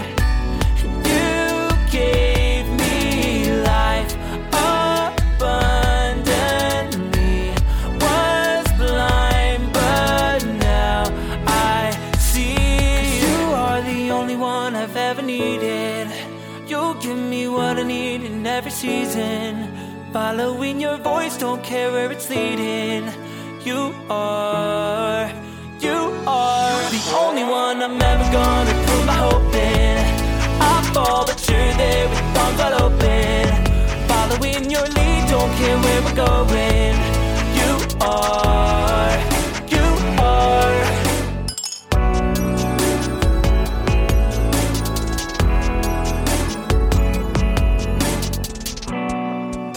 Folks, that is Aaron Rayford, our special musical guest for the month of August here on the Monthly Social. You can also hear his music on thepathradio.com. I will have all of his contact information in the podcast notes. Thank you, Aaron Rayford, with that song, You Are. Moving right along, a busy show. It is probably one of the most packed summer shows that we've had. I've got a guest from Leamington, Ontario. Her name is Janice Funk, and she's here to talk to us about a really cool topic. It's called circle drumming. All right, let's go find out more. I would like to welcome to the show Janice Funk, hospice drumming circle leader from Leamington, Ontario. Janice, a retired teacher, also directs children's musical productions and helps with the settlement of refugees to Canada. She is here with us on the Monthly Social to share her drumming circle experience and a sample performance from her drumming class. Janice, welcome to the show. How are you doing today? I'm doing great, thanks. Thanks for having me. I'm excited to explore this topic and for folks to listen in and learn a little bit more about it. We've got a few questions for you. You're from Leamington. I always try to do a little bit on where folks are from. You're from Leamington, which is close to Windsor, Ontario. It is. Leamington's the most southerly town in mainland Canada. Now, Windsor is south of Detroit, right? Windsor's south of Detroit. It is. So we're actually south of Detroit, right? Which feels weird because we think of the U.S. being south, right? But Detroit is north of us. And you're also tomato country, right? We are. We've always been the tomato capital of Canada. And I'm not sure if that's changing. We're now very much the greenhouse capital. Right. Yeah, I remember pre-pandemic driving through there, and there were windmills, lots of windmills, and then lots of greenhouses had started to move in pre-pandemic. Yes, and that continues. It's becoming huge here. Well, I'm looking forward to, I haven't been there in a few years now, so I'm looking forward to hopefully coming soon. But Janice, so you're retired, but you got a lot going on for someone who's retired. It seems like that you're keeping busy and you're keeping busy helping others. Was that always the retirement plan? Well, that's interesting. My career was in teaching in elementary school in Essex County here. And part of that assignment was to teach vocal music. Music is my background.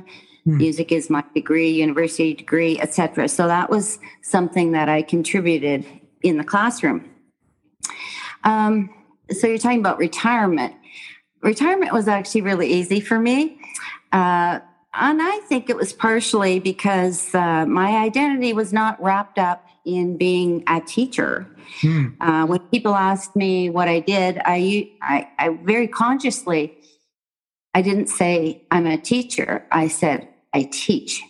And to me, that made a difference. So one of the things that I really enjoyed about teaching was whenever I was teaching, I was learning.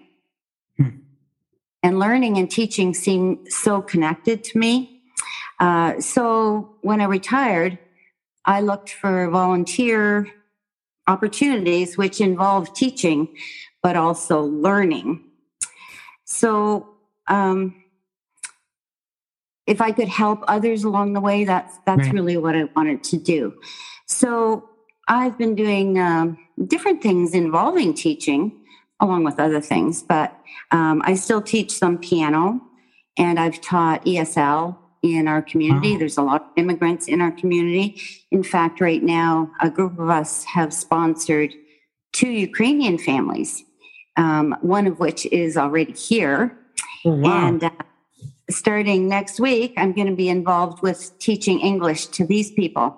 And I'm really looking forward to it because I really think I'm going to learn a lot from them too. Janice, why you say that there's a large immigrant community there? Why is that? What draws the large immigrant community to Leamington? Well, it's partially the migrant workers that are working in the greenhouses. So there's a lot of Caribbean people here. There's Jamaican people here. But even before that, we've always had the Italian community. Mm-hmm. We've had Portuguese community. We've got the Mennonite community. So it's always been a bit of a melting pot. Yeah, it's quite blended, quite blended. And it seems like, in pre-retirement and then post-retirement, you're doing stuff that kind of gives back to the community, right? You're building that sense of community there, which we probably need more of that, we probably need more of that. Definitely. One of the things that you've gotten busy with and why you and I started talking was circle drumming. What exactly is circle drumming? And maybe as part of that, if you can help us understand what some of the origins of circle drumming are too. Yeah, I'm not exactly sure how to answer that, except to say that we definitely have two models of circle drumming. One is the Indigenous people of Canada. Drumming has always been a big part of their culture. I think they gather together and they join with each other to celebrate and to mourn. And I don't pretend to be have a full understanding of their culture, but my understanding is that part of that is to connect with each other, with nature and with the Great Spirit, and to remind each other of who they are. And I think, we settlers, you and I, we do that too. We find ways to get together and to connect. We sing in choirs, we go to church, we have potlucks, we have coffee with friends. We do know how to do some of that. But I think what the Indigenous people seem to have, they have an understanding of the power of the drum and the power of the vibration and the energy, and about how important it is to join and sync our energies. We're all bundles of energy, right? Mm-hmm. So I think that's one of our models for sure. And the other model that I can think of is African drumming, where they do the same thing. Our Indigenous people use frame drums, which is the big circle with a mallet. African people use hand drums. They use djembes, they use doumbeks and other things.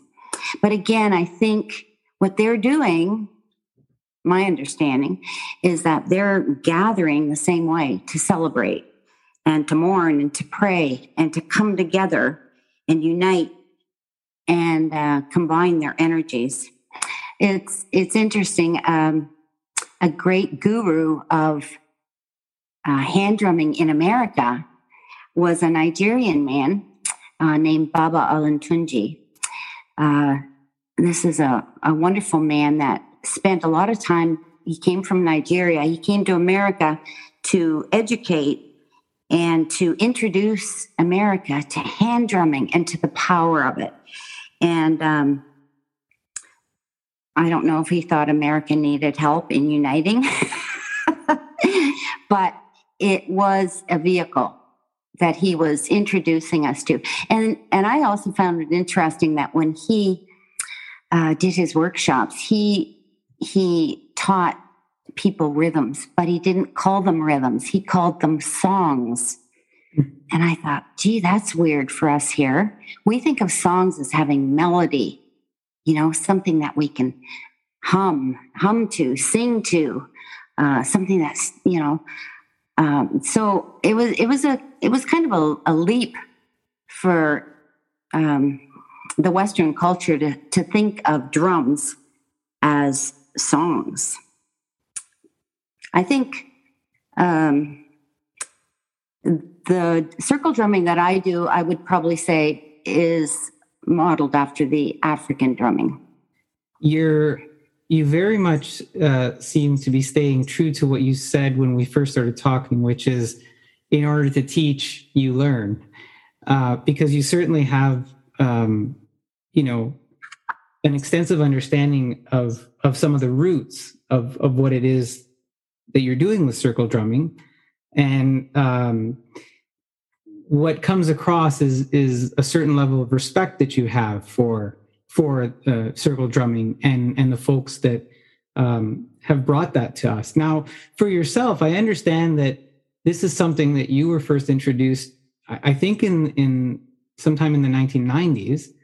How did that happen? How were you introduced to it?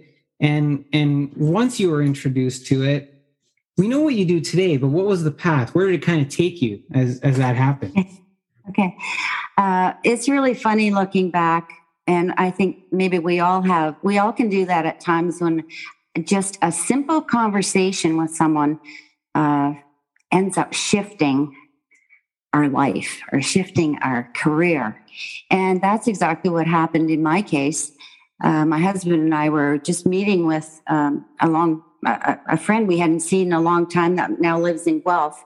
And he was just telling us about stuff he was doing. And then he mentioned that one of the things that he was doing, he was getting up at 4 a.m.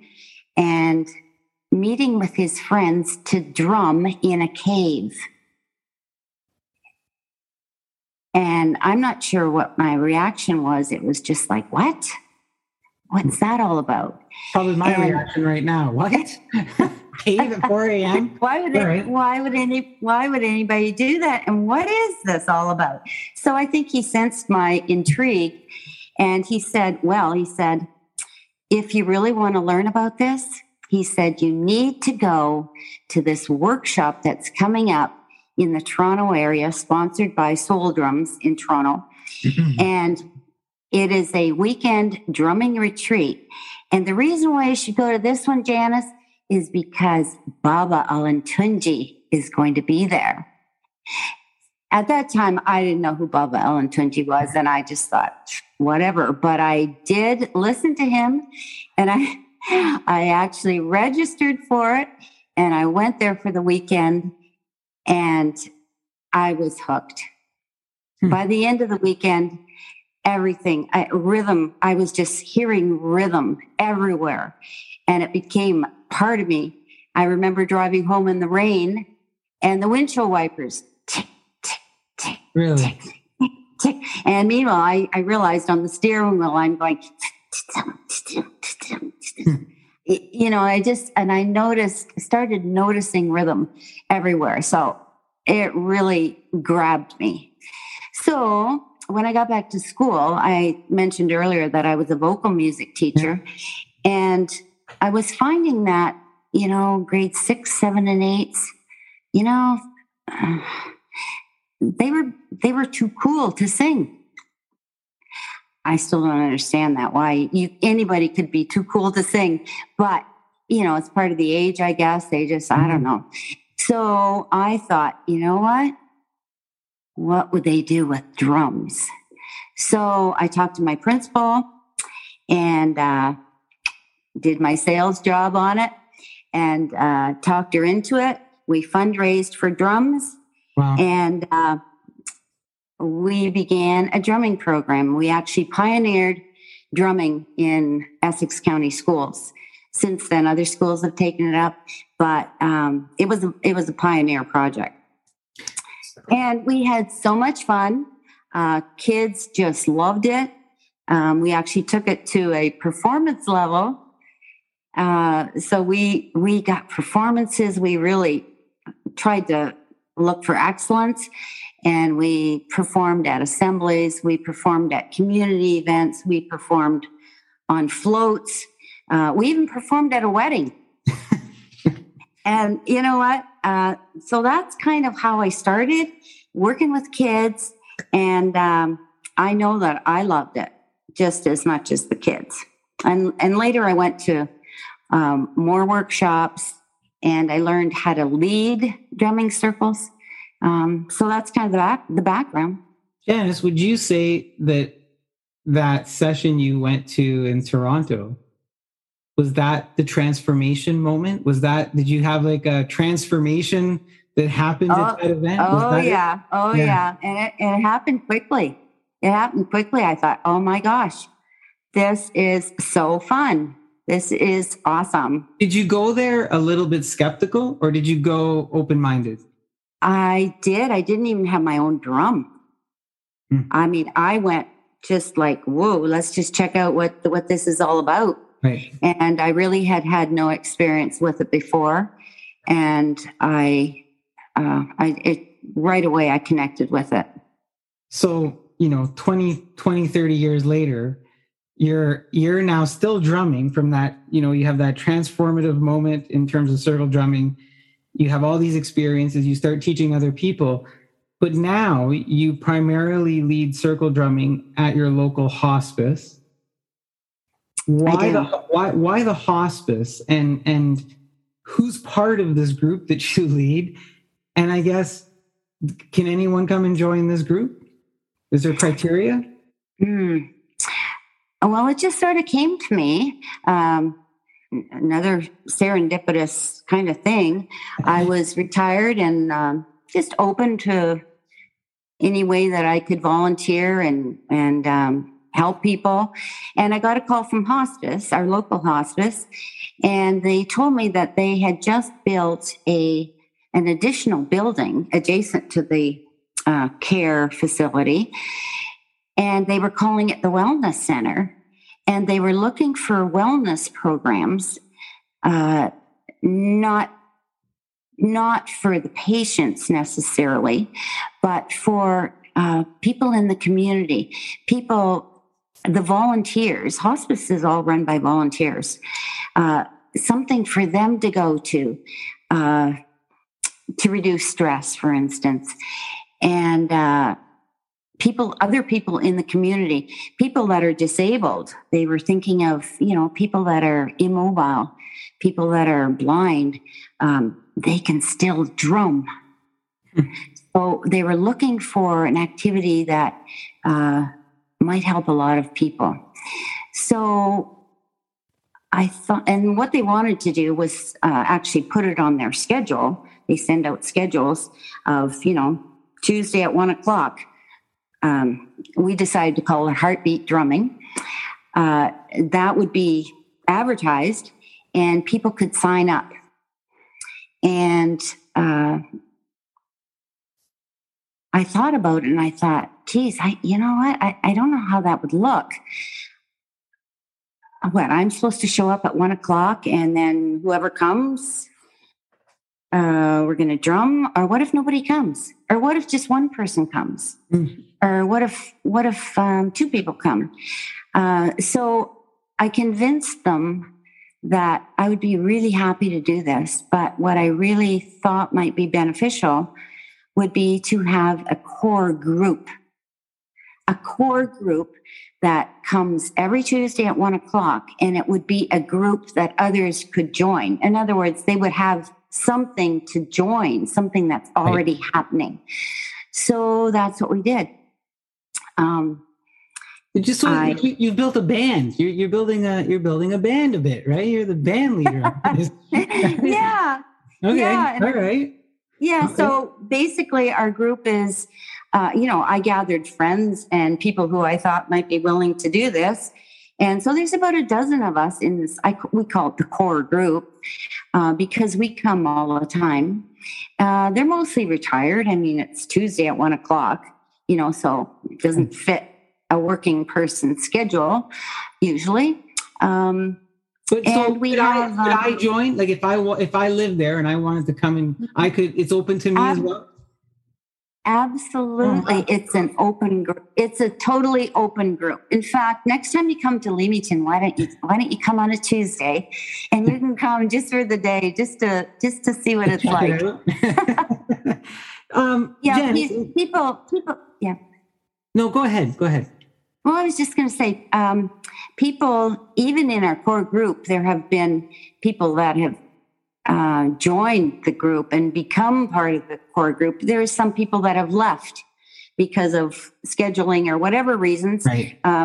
So people, one of our members passed away, actually. So there's, there are a few changes, but generally we've got the core group, and it's very clear that it's an open group. It's still advertised as Heartbeat Drumming, and people come maybe for one session, or they come for a couple, or they come for a while, and so whatever the comfort is, it seems.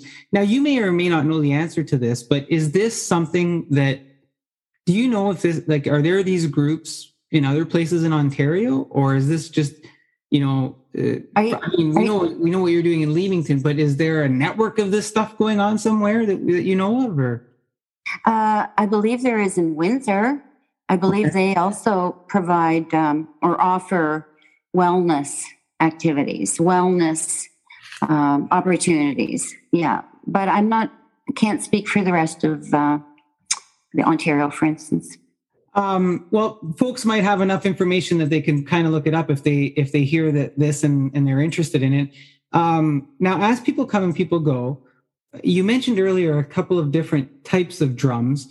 Are there special drums that you would use to do this? And if somebody wants to come, do they have to go buy their own drum? And how much are these things? Like, do you have an idea of the cost of a drum? Drums are pretty expensive. We started out with, when I agreed to do this, we bought about a dozen drums. And we bought aluminum drums with plastic heads. Really, they're very good for beginning drummers. They're very durable. And those are the ones that we started with. We've been meeting now for a couple of years, and there is quite a few people in our group now who have said, you know what, I'm going to go buy a real drum. In other words, a wooden drum with an animal skin. Oh, okay. All right. Head. Yeah. So, and the reason why they want those is because they hear mine and they hear a few others that have them, and the resonance is amazing. A good drum has an amazing resonance that the aluminum ones don't quite have. So, I don't know whether you're familiar at all with a hand drum, but a hand drum has two basic sounds. It has more than two, but two basic sounds. And the one is the middle of the head. And it's the bass, bass. You've got a really low sound. And if you've got a good drum, it really resonates. And around the rim, you get high sounds. So part of learning rhythms is combining those two sounds. So, it makes it more interesting. Like if you have a dun dun dun dun dun dun dun, that's a rhythm. But if you play it on a hand drum using both sounds, it sounds more like so it's a way of making rhythms more interesting. So we have a combination right now. There's aluminum drums happening. There's the wooden drums, the wooden djembes are happening. And actually, the combination of those different types of drums make it very rich. It's very nice. And how much do these drums cost? Range? I think you can buy these aluminum drums for, I don't know. I think we bought them for around $100 each, but I looked them up recently and now they're $250. So honestly, I don't know. Wow. But a good djembe, oh man, I don't know, $300-$400. Wow. Okay. Generally. So people, once they've done that, they're invested. Like they're invested in doing this. Okay, I get it. Yeah. Now we've danced around this other part a little bit. You've sort of alluded to it. But folks listening might also be wondering if there's any health or mental health benefits associated with circle drumming. And what are some of the benefits of taking this up, Janice? Well, I think there's a lot of benefits. Physically, for the brain, I think it's really good. Drumming involves using both hands in different ways. So you've got to differentiate from your right and your left. Sometimes your right's going into the middle. Sometimes it's on the edge. Sometimes your left is on the edge and then it goes to the middle. So it's actually something which doesn't necessarily come naturally. So I always talk about creating new brain pathways. Mm-hmm. So, we all do things our whole life over and over again. We have our routines. I have my coffee first thing in the morning, every morning. We all take the same road to work every day. We have these, I call those ruts. They're not always bad, but they're ruts. We do them over and over and over and over again. And when you're learning something new, you don't have a pathway.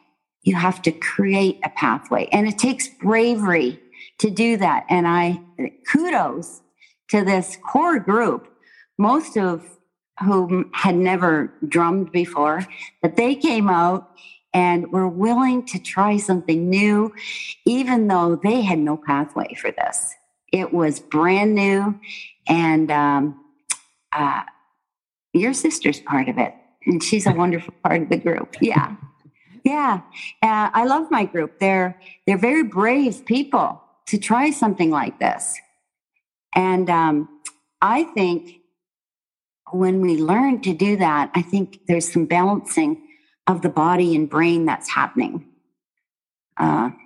Well, certainly, it sounds like some coordination benefits in terms of continuing that from a health perspective. And as you're talking about paths and the brain benefits, right? Being able to evolve that and keep up and sort of develop those new paths as you're doing it. It must also purport some sort of self-confidence, right? I mean, as you're learning this new skill, you must feel better about yourself. And I couldn't help but think to myself, I tend to be a bit of a music hobbyist, and I'm, somewhat musically inclined. I might be intimidated coming to the circle drum though, because you have these different, the different knowledge. So are folks intimidated a little bit when they come, or is there a path to fit in as you're learning this stuff? Because part of that is mental health, right? You want to have that self-confidence, you want to build that. And especially during this pandemic time, what better time to build your self-confidence in something like that, right? Absolutely. And of course it's intimidating. And that's the whole purpose. Try something new. It's like learning a new language. I'm trying to learn Spanish right now. And oh my goodness, it's difficult as you grow older. Kids, just like kids pick up drumming so quickly. It's our ruts are deeper, and we, it's intimidating. So absolutely. That's why I'm calling this group Very Brave. And I think there are ways of joining our circle. If you were to come and join our circle, there would be ways where you would not be intimidated. You would be, you would find just a simple bong, bong. You would join in at your level, and it's all good, so. Has anyone ever said to you that, after doing this, they felt less stress? Absolutely. Yeah. Absolutely. I think, people, people say also that, drumming, they come to drumming because they forget about their troubles. And that goes with another part that I was going to say. It really takes concentration and focus. Right. So when you're really focused on something other than your problems, your problems have to wait. You get a respite from all that. So, and Renata said the other day, she said, I just feel so rejuvenated for the whole day after I've been to drumming class. So there's those kinds of things. But back to the focusing, we learn rhythms, and you have to know whether you're using your right or your left. I try and teach the most efficient way to play a rhythm. So that means left is got to be at a certain place, and right has to be at a certain place. So it takes a lot of focus. And what we do is we learn rhythms, and we try and get that. We try and, begin a new brain pathway, and we do it over and over and over again. And, and then we learn another rhythm, and we do the same thing. And we learn that one, and, we're starting to get comfortable with this one. And then we do another one. And the fun part after that is putting the rhythms together. And I call that's called polyrhythms, several rhythms together. And that really takes focus, because you're playing, part of the group is playing one rhythm, another part is playing another rhythm. There's 5 rhythms going on here. And so you are focusing on, oh my gosh, I got to play my rhythm. And I can't watch other people because they're playing other rhythms. So it's a real exercise in focus. And I think I think that's really good for us. You're jamming. Like I said, you're a band. You're a band. So it sounds like, look, we reduce stress, we boost confidence. There seems to be a sense of relaxing and connecting with others while you're doing this. You're helping increase concentration and focus. There's a physical element to this because you're moving. You're changing the way that you use your brain by left and right patterns, and people are feeling empowered and happy when they're participating. So there seems to be a list of these mental and other health benefits to this simple. Yes. And I'm really happy that you're segueing here into the mental health because, mental health is so important. I always say that we all have mental health problems. Some are just more debilitating than others because, the world is chaotic and, we've just been through 2 years of a pandemic and there's a lot of stress going on. And it's really important. One of the things that I want to say about the mental health, and I'm going to put it as almost number one here. You've just mentioned some great ones, but I'm going to say for me, the number one is fun. It is just fun. We're smiling and we're laughing. Oh yeah, we're focusing too, but we are having fun. And that when you have fun, your body changes too. Like you say, you relax. Yeah. You lighten up.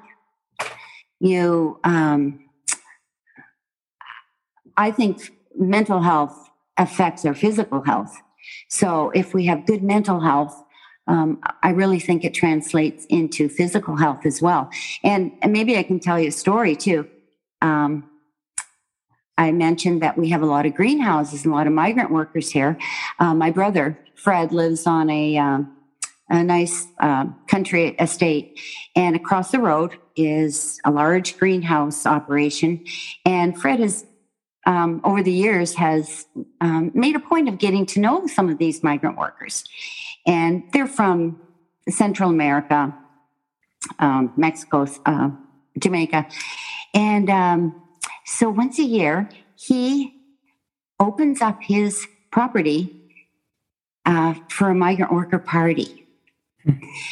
And so, 100 of them come over and some of us go over, we all meet them and we eat together and I bring drums.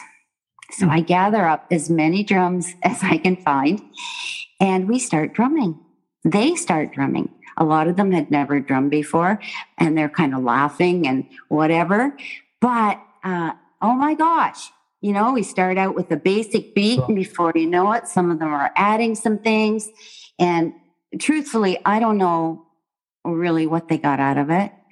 But I do know that at the end of the evening, they say, this is the most fun we've had the whole time we've been here. It's fun.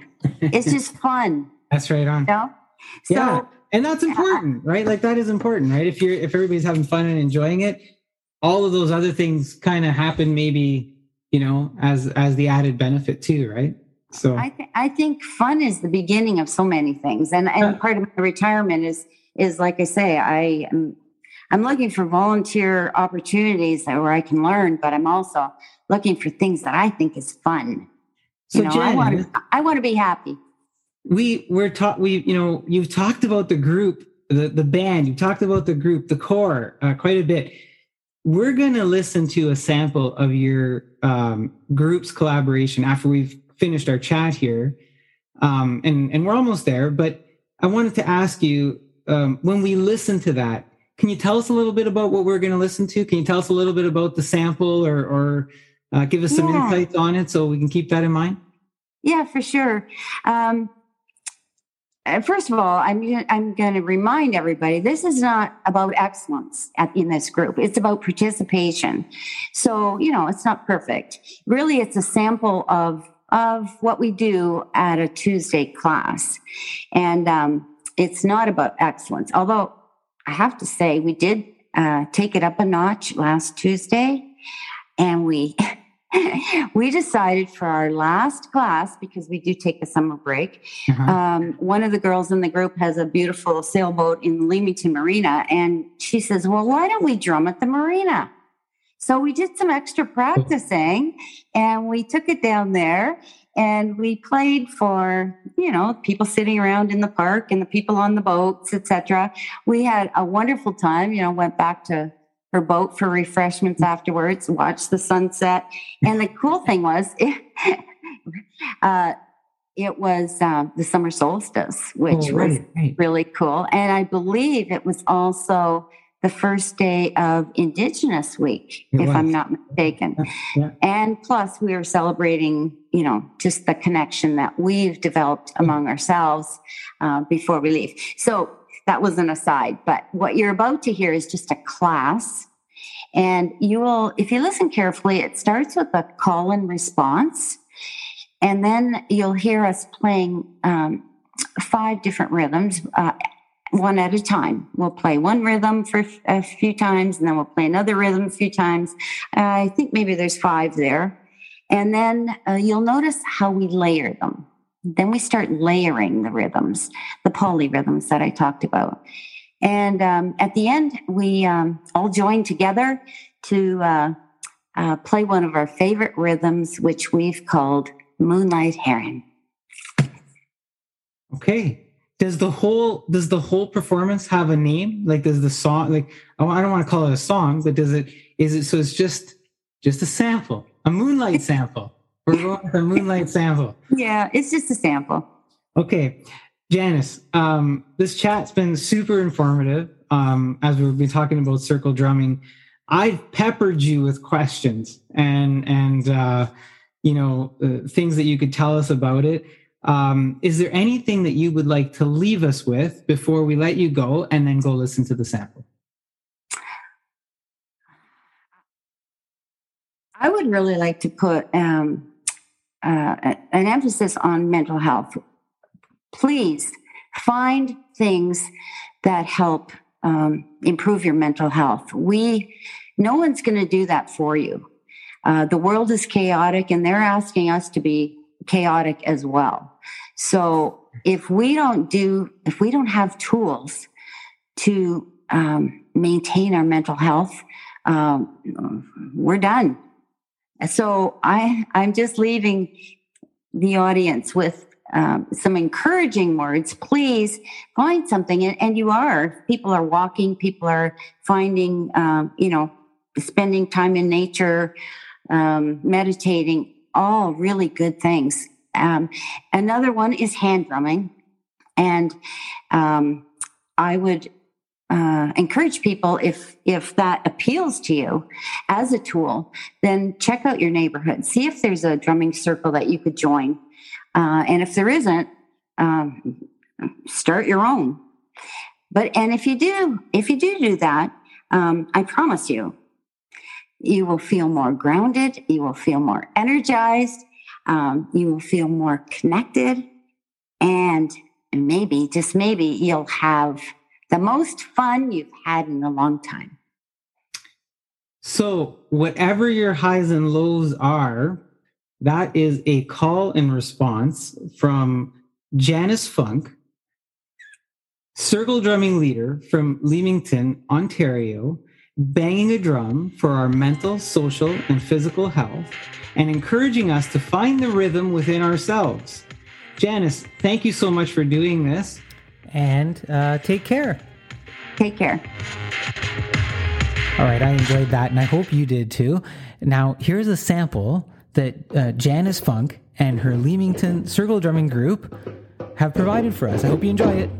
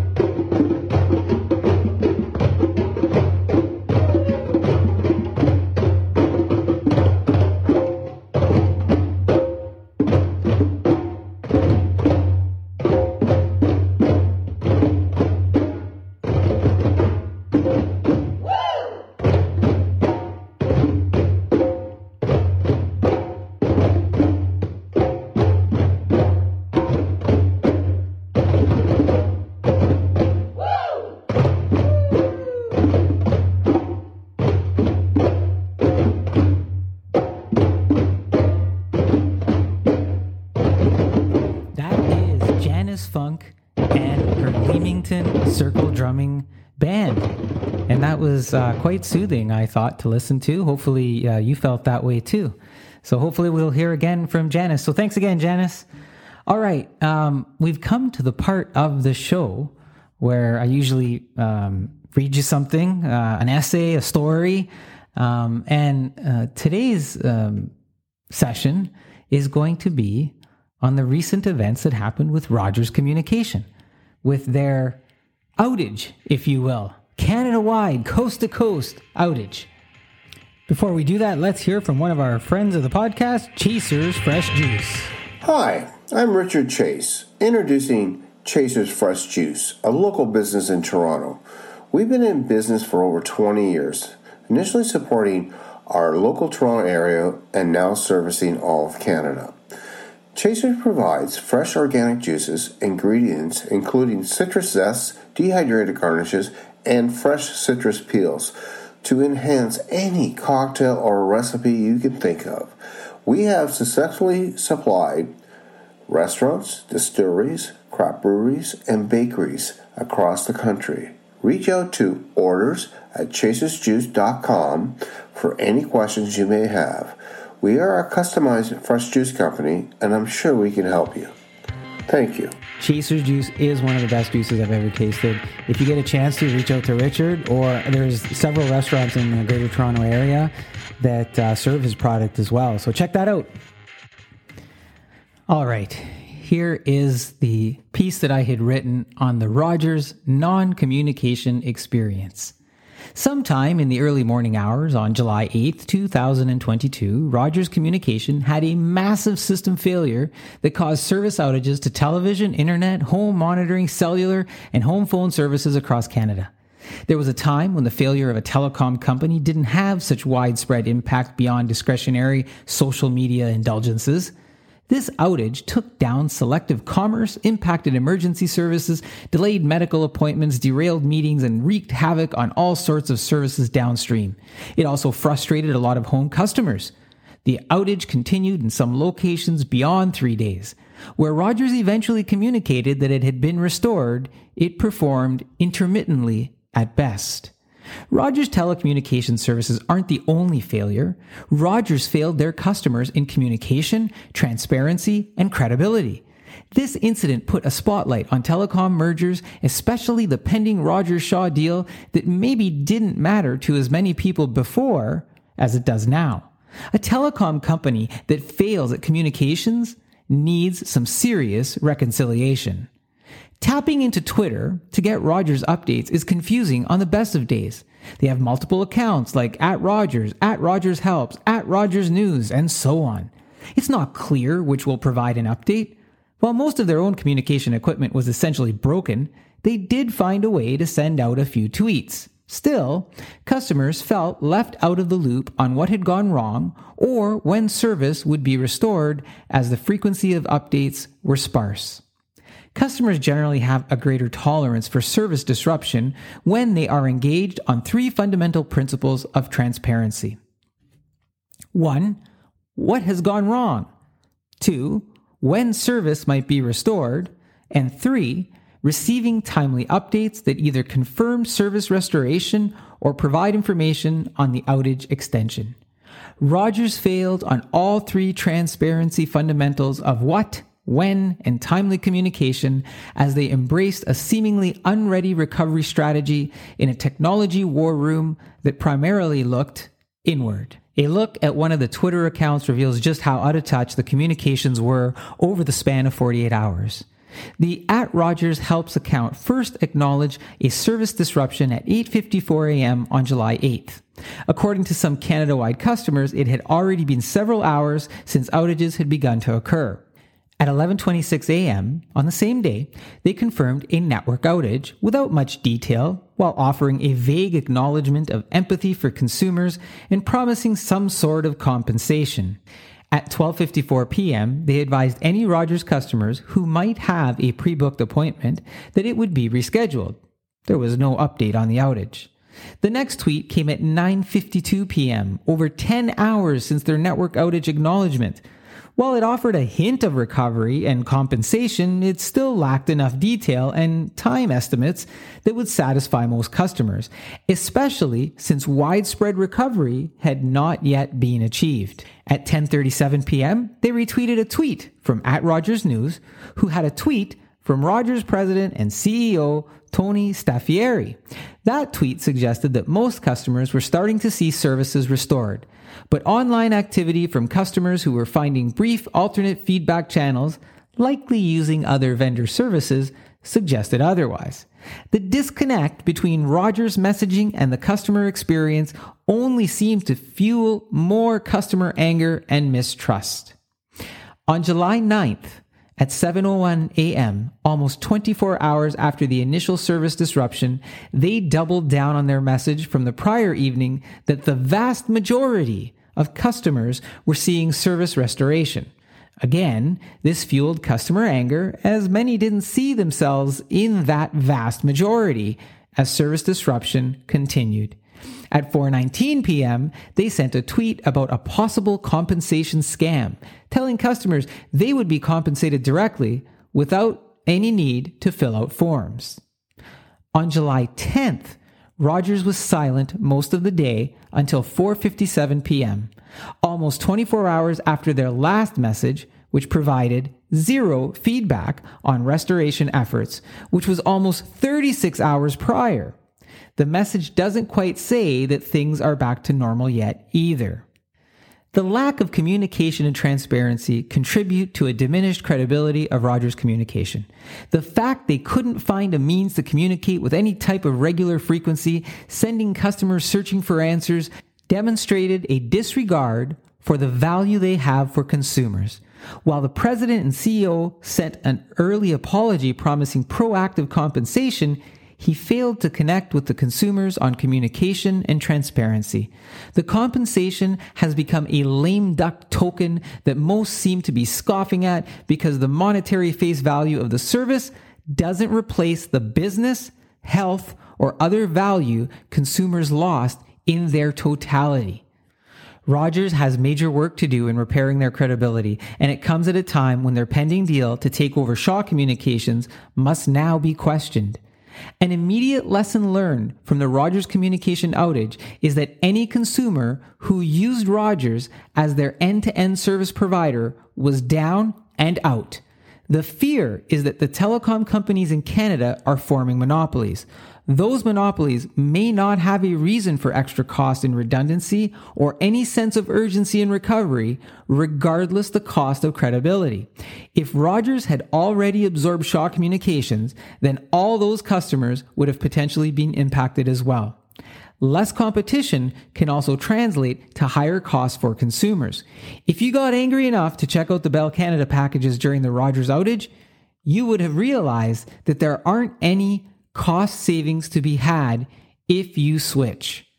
While many customers were upset at the loss of internet because it disrupted their Netflix, Amazon Prime, or other streaming services, the outage had greater consequence than ever before. Businesses lost revenue and people lost access to their finances. Emergency health services were impacted and safety remains a concern. Customer outrage was more than a Spotify or Apple Music void. In some cases, it was the ability to communicate with the elderly, their children, or other important moments. Perhaps it is time to regulate relationships telecom companies have with each other to ensure service availability in the event of any outages by using each other's networks. That would be something that should be part of any future merger or other rules imposed on these near Canadian oligarchs. This is an opinion article by me, Guido Perino, of the Monthly Social Podcast. So, for a lot of people, the Rogers outage saga continues. I happen to be in that boat. We've had intermittent issues since the great outage occurred. And, you know, as we call in for Rogers support to say, hey, you know, we're still having these issues, it's just interesting because the person on the other end of the phone, they go through a script. Did you plug in is your modem plugged into the same thing, or unplug your modem, restart your modem? It's really you. It's not us. There's something going on at your house. But, we've had our own experiences where I know it's not just our home. There's something greater going on in the area because our neighbors are having the same issues and outages at the very same time. But there's frustration. There's a lot of frustration. A lot of folks have engaged me on the article, which I had posted on Twitter. When you can find me on Twitter, it's Go On with Guido. And you're welcome to follow me there as well. But someone posts a message to the article and said, I had a similar experience where the internet would be out about 3 times an hour for 2 weeks. It was fixed after I saw crews working on it, and then broke the same way a week later, taking another week for that to get fixed. So, folks are having these similar experiences. Somebody else says, my favorite is being asked to reset the modem. How many times am I supposed to do that? And we know when there's these neighborhood issues that resetting, our own modems aren't going to do anything different for us, that they need to, take a different approach to resolution. Somebody says, in response to those, precisely why I dumped Rogers 10 years ago. I guess my point here is that folks are frustrated with Rogers communication, but like the article says, there's an element of communication and transparency and understanding. And if people were given that, then if they experience those positive touch points with Rogers communication in a way where they're not suspicious of the answers that they're getting, where they see some sort of result, then the experience starts to change. Maybe the tolerance starts to change. But I do know this, is that very much the focus here is that it's not just about the entertainment value that we have with internet service providers anymore, but there's a lot of other folks who reached out to me to talk about how their elderly parents were impacted, how not having those medical phone capabilities were available, how they had to go to a location to get their elderly parents just in case something had happened because they no longer had the means to communicate, because now the home phones are tied to the ISPs as well. And if your internet goes out, your home phone can go out. So there's a much larger issue at hand when it comes to Rogers. Our saga is not over. Maybe I'll give you an update in the next podcast session. We've had technicians booked to come see us, and they didn't show up because Rogers felt that the issue had been resolved in the neighborhood, but they didn't communicate to us that they didn't show up. And so we still have technicians possibly coming to resolve something in the neighborhood, possibly not. We're not sure. Anyways, enough ranting about Rogers communication. Hopefully you're still able to download this awesome show and listening to it and enjoying it. I'll give you an update a little bit later. Now let's get to our next session, which is all about sports. So typically in this segment, you would hear either 1 or 2 segments from our most recent itsnottheref.com affiliate podcast, where the 4 fans talk sports. And you are going to hear an abbreviated version of our last episode on itsnottheref.com. And the reason for that is because it went quite long, because there was some time gap between our episodes. So it's too long to fit in to this episode of the Monthly Social. So it's an abbreviated version, but you are going to get an exclusive. And the exclusive is that you're going to get a piece of our conversation after we went off the air. And it gets quite animated. Maybe I get quite animated. We had just finished talking about the dynasties in the NHL and whether Tampa Bay was a dynasty. And we had started to get back into the conversation about Nikita Kucherov. So enjoy the abbreviated segment, and then enjoy, just in this show, the exclusive of itsnottheref.com here for you today on the Monthly Social. Hello, everybody, and welcome to the July 21st edition of It's Not the Ref, the 4 Fans Talk Sports. We got a lot of names here. I've got Clark in Detroit. I've got Roland back in Windsor. He was joining us from Hawaii. Who says that we don't go to great lengths for you here on It's Not the Ref? And we got Brian, who's normally from Barrie, but he's out on the lake, right, Brian? Up in Smoke Lake in Algonquin Park. Smoke Lake. We are all world. That's all I got to say. All world. All world. Hey, your loon is still here waiting for you to come up and take his picture. Oh man, don't tell that story. No, go ahead. Go ahead. Tell the story. I don't care. Well, I gotta tell the story. I've got a decoy. And the first time Guido came up here, I got a decoy just to mark where there's a rock. And he's out there and he's snapping pictures. He's got a beautiful camera. He's snapping. He's like, "Right, I got some great pictures of this loon out there." I go, "Oh, really? Well, you can take some tomorrow." And then the day after, he's there every day, same time, same hour. And it's not a loon, it's a duck. Now that was a long time ago, Brian. Oh, that's got to be 15 years ago, easy. Maybe longer. And my eyesight was better. And my eyesight was better back then. So that's all good. Smoke Lake is a great lake up in northern Ontario. Well, I don't know if I could call it northern Ontario, mid Ontario, maybe. Yeah, it's Algonquin Park. Yeah, it's just beautiful. Like in the morning, if you walk out there, it's like the sky just meets the water, and it's got such a reflection. You don't know where one starts and the other one ends. And there's always this, depending on the temperature changes, there's this just fog that dances on the lake. It's just surreal. It's just an amazing, amazing place, eh, Brian? It's beautiful. Yeah. So quiet. It's quiet. So, guys, we're in the middle to end of July, and we're going to talk hockey. We're not hockey fans. We're going to talk hockey. There's so much going on. And I think this is the first time the four of us, I think, have gotten together in a little while, too, because Brian was partying with Austin Matthews. Clark was doing his coding and catching up to me in the Fantasy Hockey League. I'm down to the last game. If I've been leading, you got 1 point on me. 1 point on me. I've been leading for months. For months, I've been leading, and all of a sudden, Clark catches up, and we're down to 1 game each. If I win, I clinch the conference. If Clark wins and I lose, he wins. If we both tie, I still win. But he's brought himself to like within 1 point again. And I sold at the trade deadline. And I bought. It doesn't make any. I think the Simmer hates me, Clark. I think that there's something going on with the Simmer, and it just doesn't like the Quebec Nordiques, which is my fantasy. Well, Jenny's been griping about me winning too because it meant that I passed her. So you guys are, feeling the same thing there. I thought she was going to catch me. I did too. Yeah, I thought Jenny's got the conference. She's coming up. That, and then I couldn't access anything for 4 days because of Rogers internet.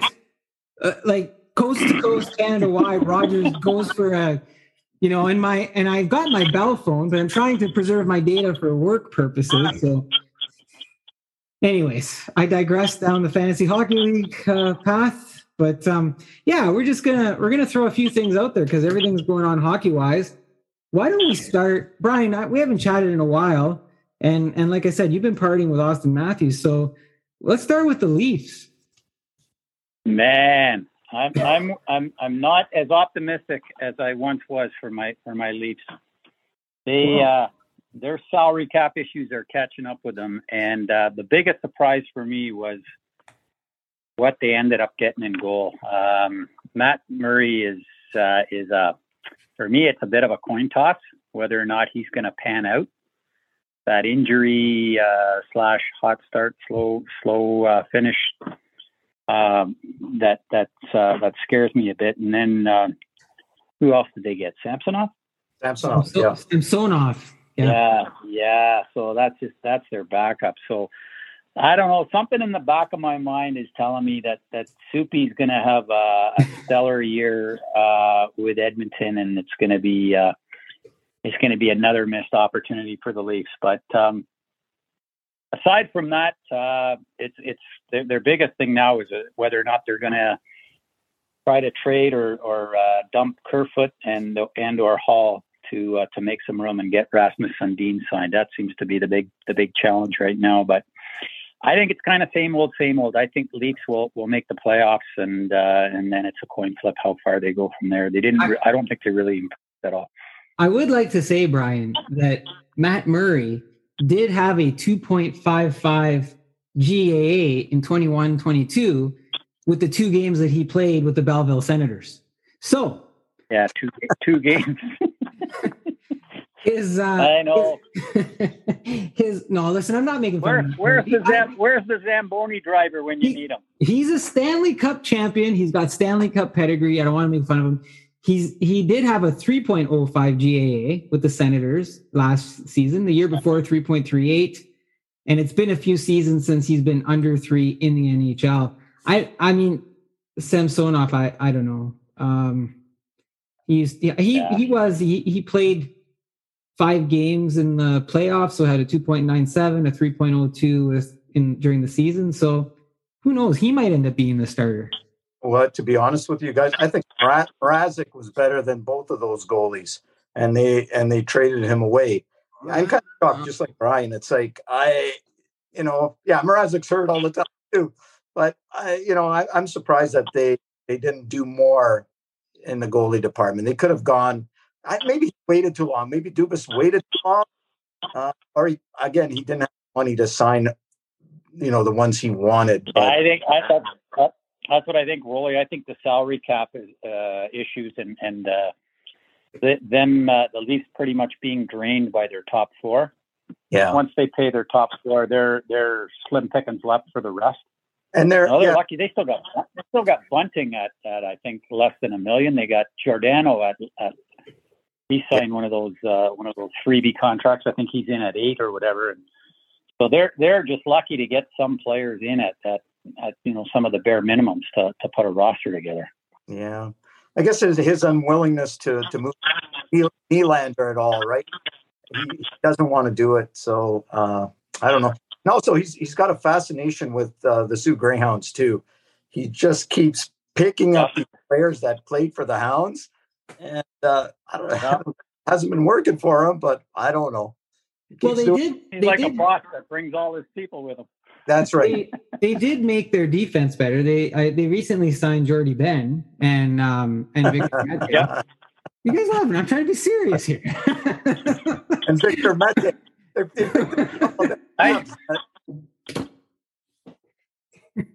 I think the Leafs they've still got the scoring power. They still got their top lines in that, but I think they're gonna have nights where they blow out just because their front line's on fire. And then they're going to get nights where they just get blown out because of their goalie situation. So you just described the Quebec Nordiques of the Detroit Fantasy Hockey League. That's my team. I'm leading in goals for. Like I'm decimating the league in goals for, but my defense is just a little suspect. So I don't know. Yeah, they're kind of setting themselves up to be like Edmonton was last year, right? All kinds of firepower, put the puck in the net, but not a lot behind the D. Anyway, that's my take on the Leafs. I'm not sure if Mr. Dubas is finished yet. He's got a couple loose ends to tie up, and we'll see how he makes out. I don't know that he's got much left to do. I don't know what else he can do. He's got to get Rasmus Sandin signed. I think that'd be a mistake if they let him go. Clark, the Detroit Red Wings. I just have one question. Yeah. Because you're there, you're in Hockey Town. Can we still call it Hockey Town? And they still, they still use it as advertising, even though it's not at Center Ice anymore. Oh yeah. Yeah. I had some Little Caesars pizza the other night, which I hadn't had in a long time. Yeah, I was thinking of the Illiches, and I was like, I think I'm supporting the Detroit Red Wings somehow here. I don't know. Little Caesars is not good, but I still love it. My thing with the Red Wings is I'm so confused by the moves they've made. Like, are they going for it? Are they just trying to get by? So, I think they made good moves. They made a lot of good moves. They are a better team than they were, and they're still in the Atlantic Division, and there are still 4 teams better than them. And so congrats, you moved up to 5th place in the division. That's kind of the problem of where they're at. I think one of the things that Steve Yzerman said was that I don't think he used these exact words, but he basically said they're done losing 9-2. That we're not going to have those games anymore. They are going to be harder to play against, and that's something. And that you get you go out and get David Perron, who's one of those guys who everybody always says like, oh, you hate him when he's on hate him when he's on the other team, but love him when he's on your team. I haven't gotten past the hating him yet. So I feel a little bit gross about that signing. But talk to me in December and maybe I'll be over it. So they go out and get a guy like him. They go out and get a two-way guy like Andrew Copp. And Copp's deal, I mean, I'll come back. I like Perron's deal. 2 years. Yeah, sure. I mean, worst case scenario, he's a great deadline move a couple of seasons from now. Some contender will trade a ton for him then. But Copp probably would have liked to see that to be a 4-year deal.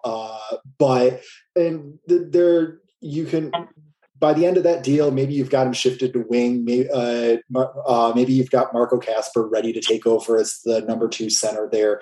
They really needed a real number 2 center, and they get that with him. So if it's a little bit of an overpay, it's not a huge deal. Ali Mata, I love that deal. I love bringing him on a 1-year deal that really helps the defense. Getting Dominic Kubalik, who Chicago just threw away, and is another great pickup. You've fixed.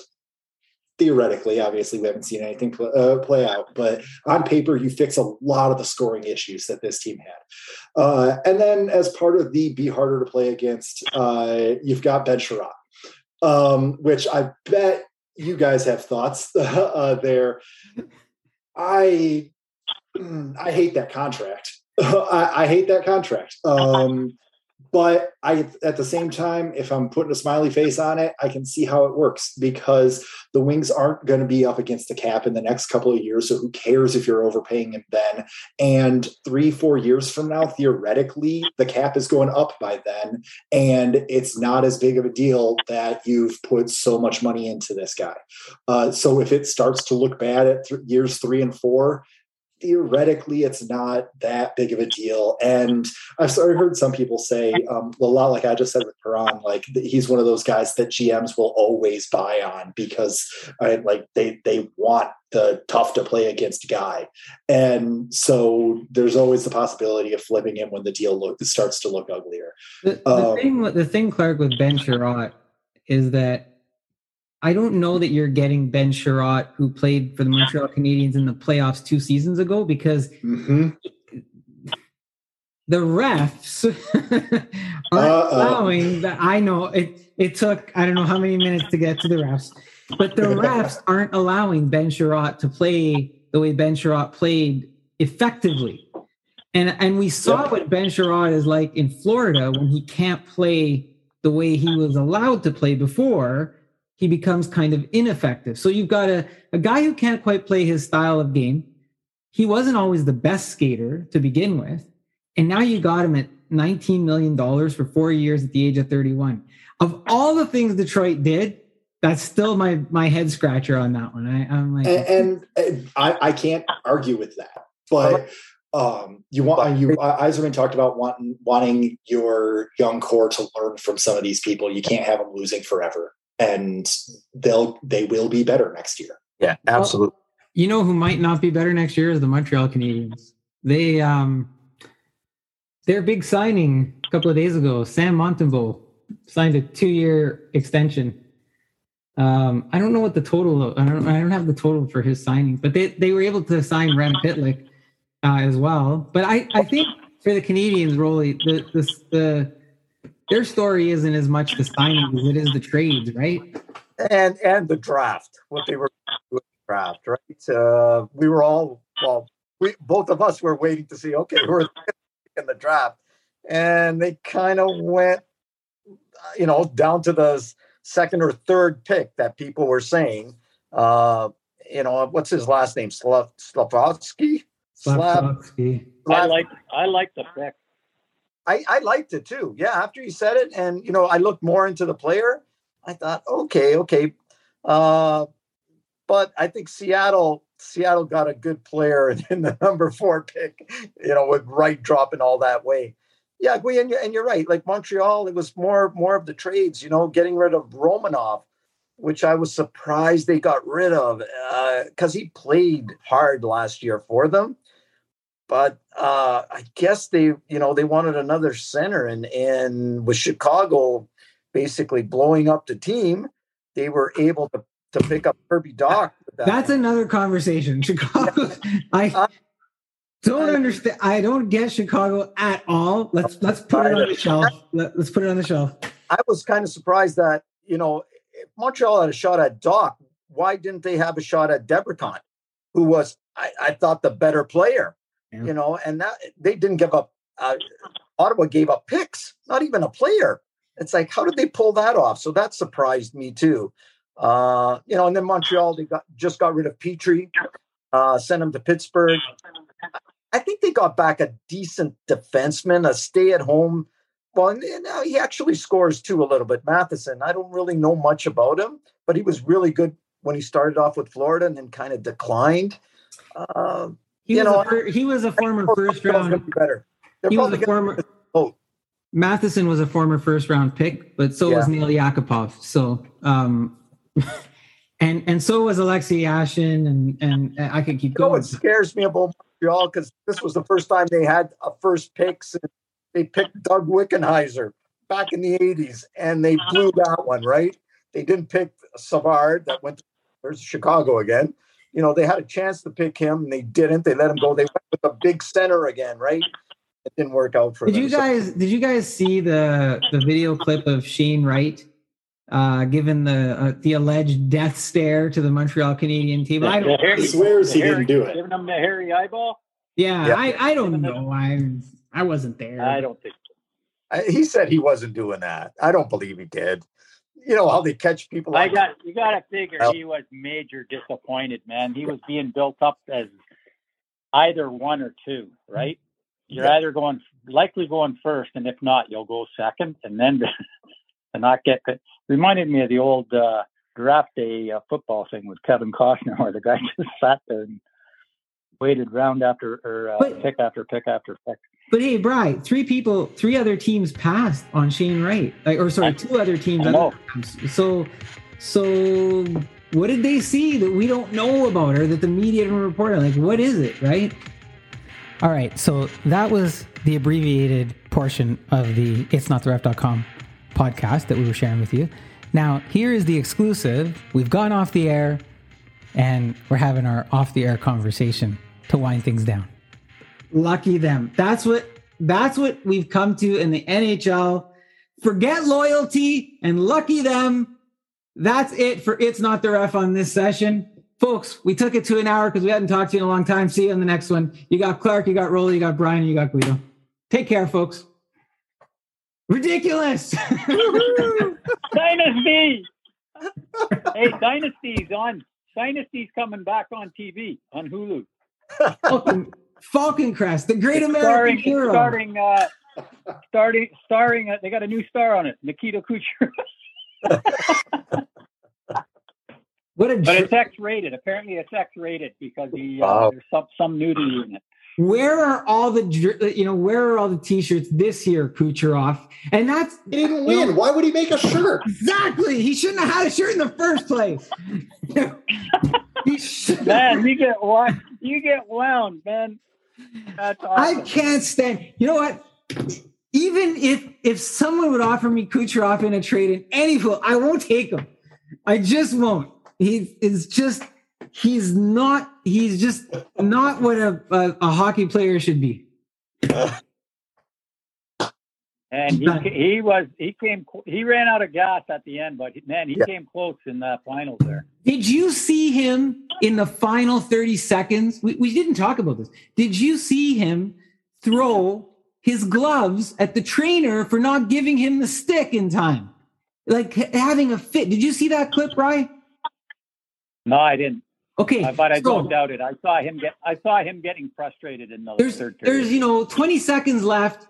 He had broken it or lost his stick or something happened with the stick. He comes back to the bench and the trainer doesn't have the stick ready for him. So you see him kind of jumping up and down. He takes off his hockey gloves and he whips them at the hockey trainer. His own hockey trainer. He's throwing gloves at him.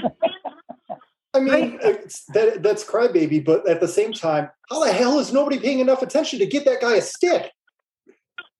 He threw gloves at the trainer. Okay, yeah, I'm not saying that's a good thing. I'm just saying that's dysfunction all around, because how do you have your best player out there trying to get a stick and like, oh yeah, we can't get you a stick. We don't know. Pay attention, people. That'd be like the guy from Guido. I'm going to use your analogy. That'd be like the guy from Ferrari driving in, and the guy doesn't change his tires, so he throws his helmet at him. Right. I would still be like, dude, why are you throwing your helmet at somebody? Like, be mad. Because he came in for a pit stop, and the guy didn't change his tire. The guy was asleep at the wheel. The mechanic was asleep at the wheel. He's throwing projectiles at the man. like leather gloves. It doesn't matter. This is going to escalate. This is like the way Guido tells this story. It's going to escalate to like after the game, he tried to stab him with his skate. You know what? He may as well. It doesn't matter what he threw at him. He threw a grenade at him. It was a new glove. It was rough. It was rough leather. It hadn't even been broken in yet. Could have cut him. So you guys are saying it's okay to throw things at your hockey trainer? Absolutely, if they don't do what they're supposed to. Come on. Hey, people throw stuff at the ref when he doesn't do what they think he should do. So there you go. Those are idiot fans, though.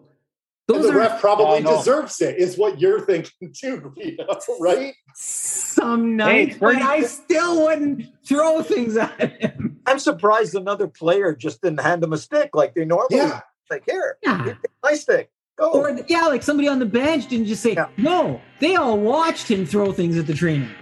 They all supported the $18 million over the cap jerk. All right, well, as you heard, things got a little bit more heated as we had gone off the air. And sometimes that happens. And hey, if I get some feedback that you guys like that, maybe I'll include some future exclusive content after we go off the air. But this brings our August show to near conclusion. Before I go, though, I'm going to leave you with some music. And the song I'm going to leave you with is a collaboration song between a couple of artists who've been on the show before.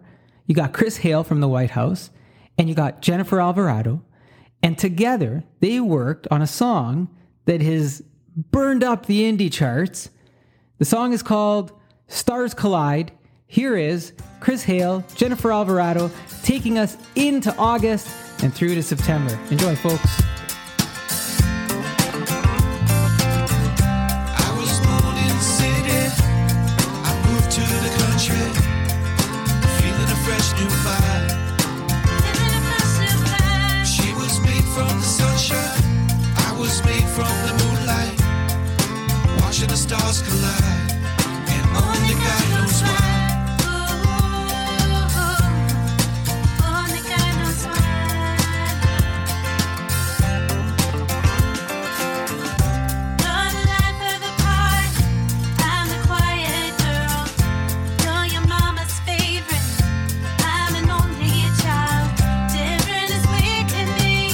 Wasn't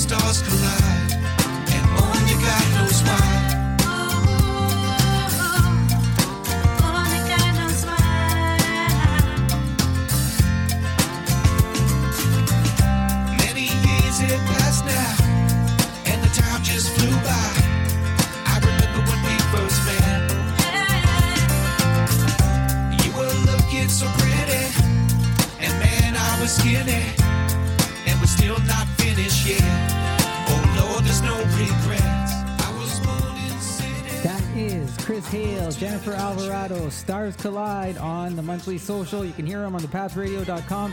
Thanks for joining us, folks. Have a safe and happy August. Talk to you in September.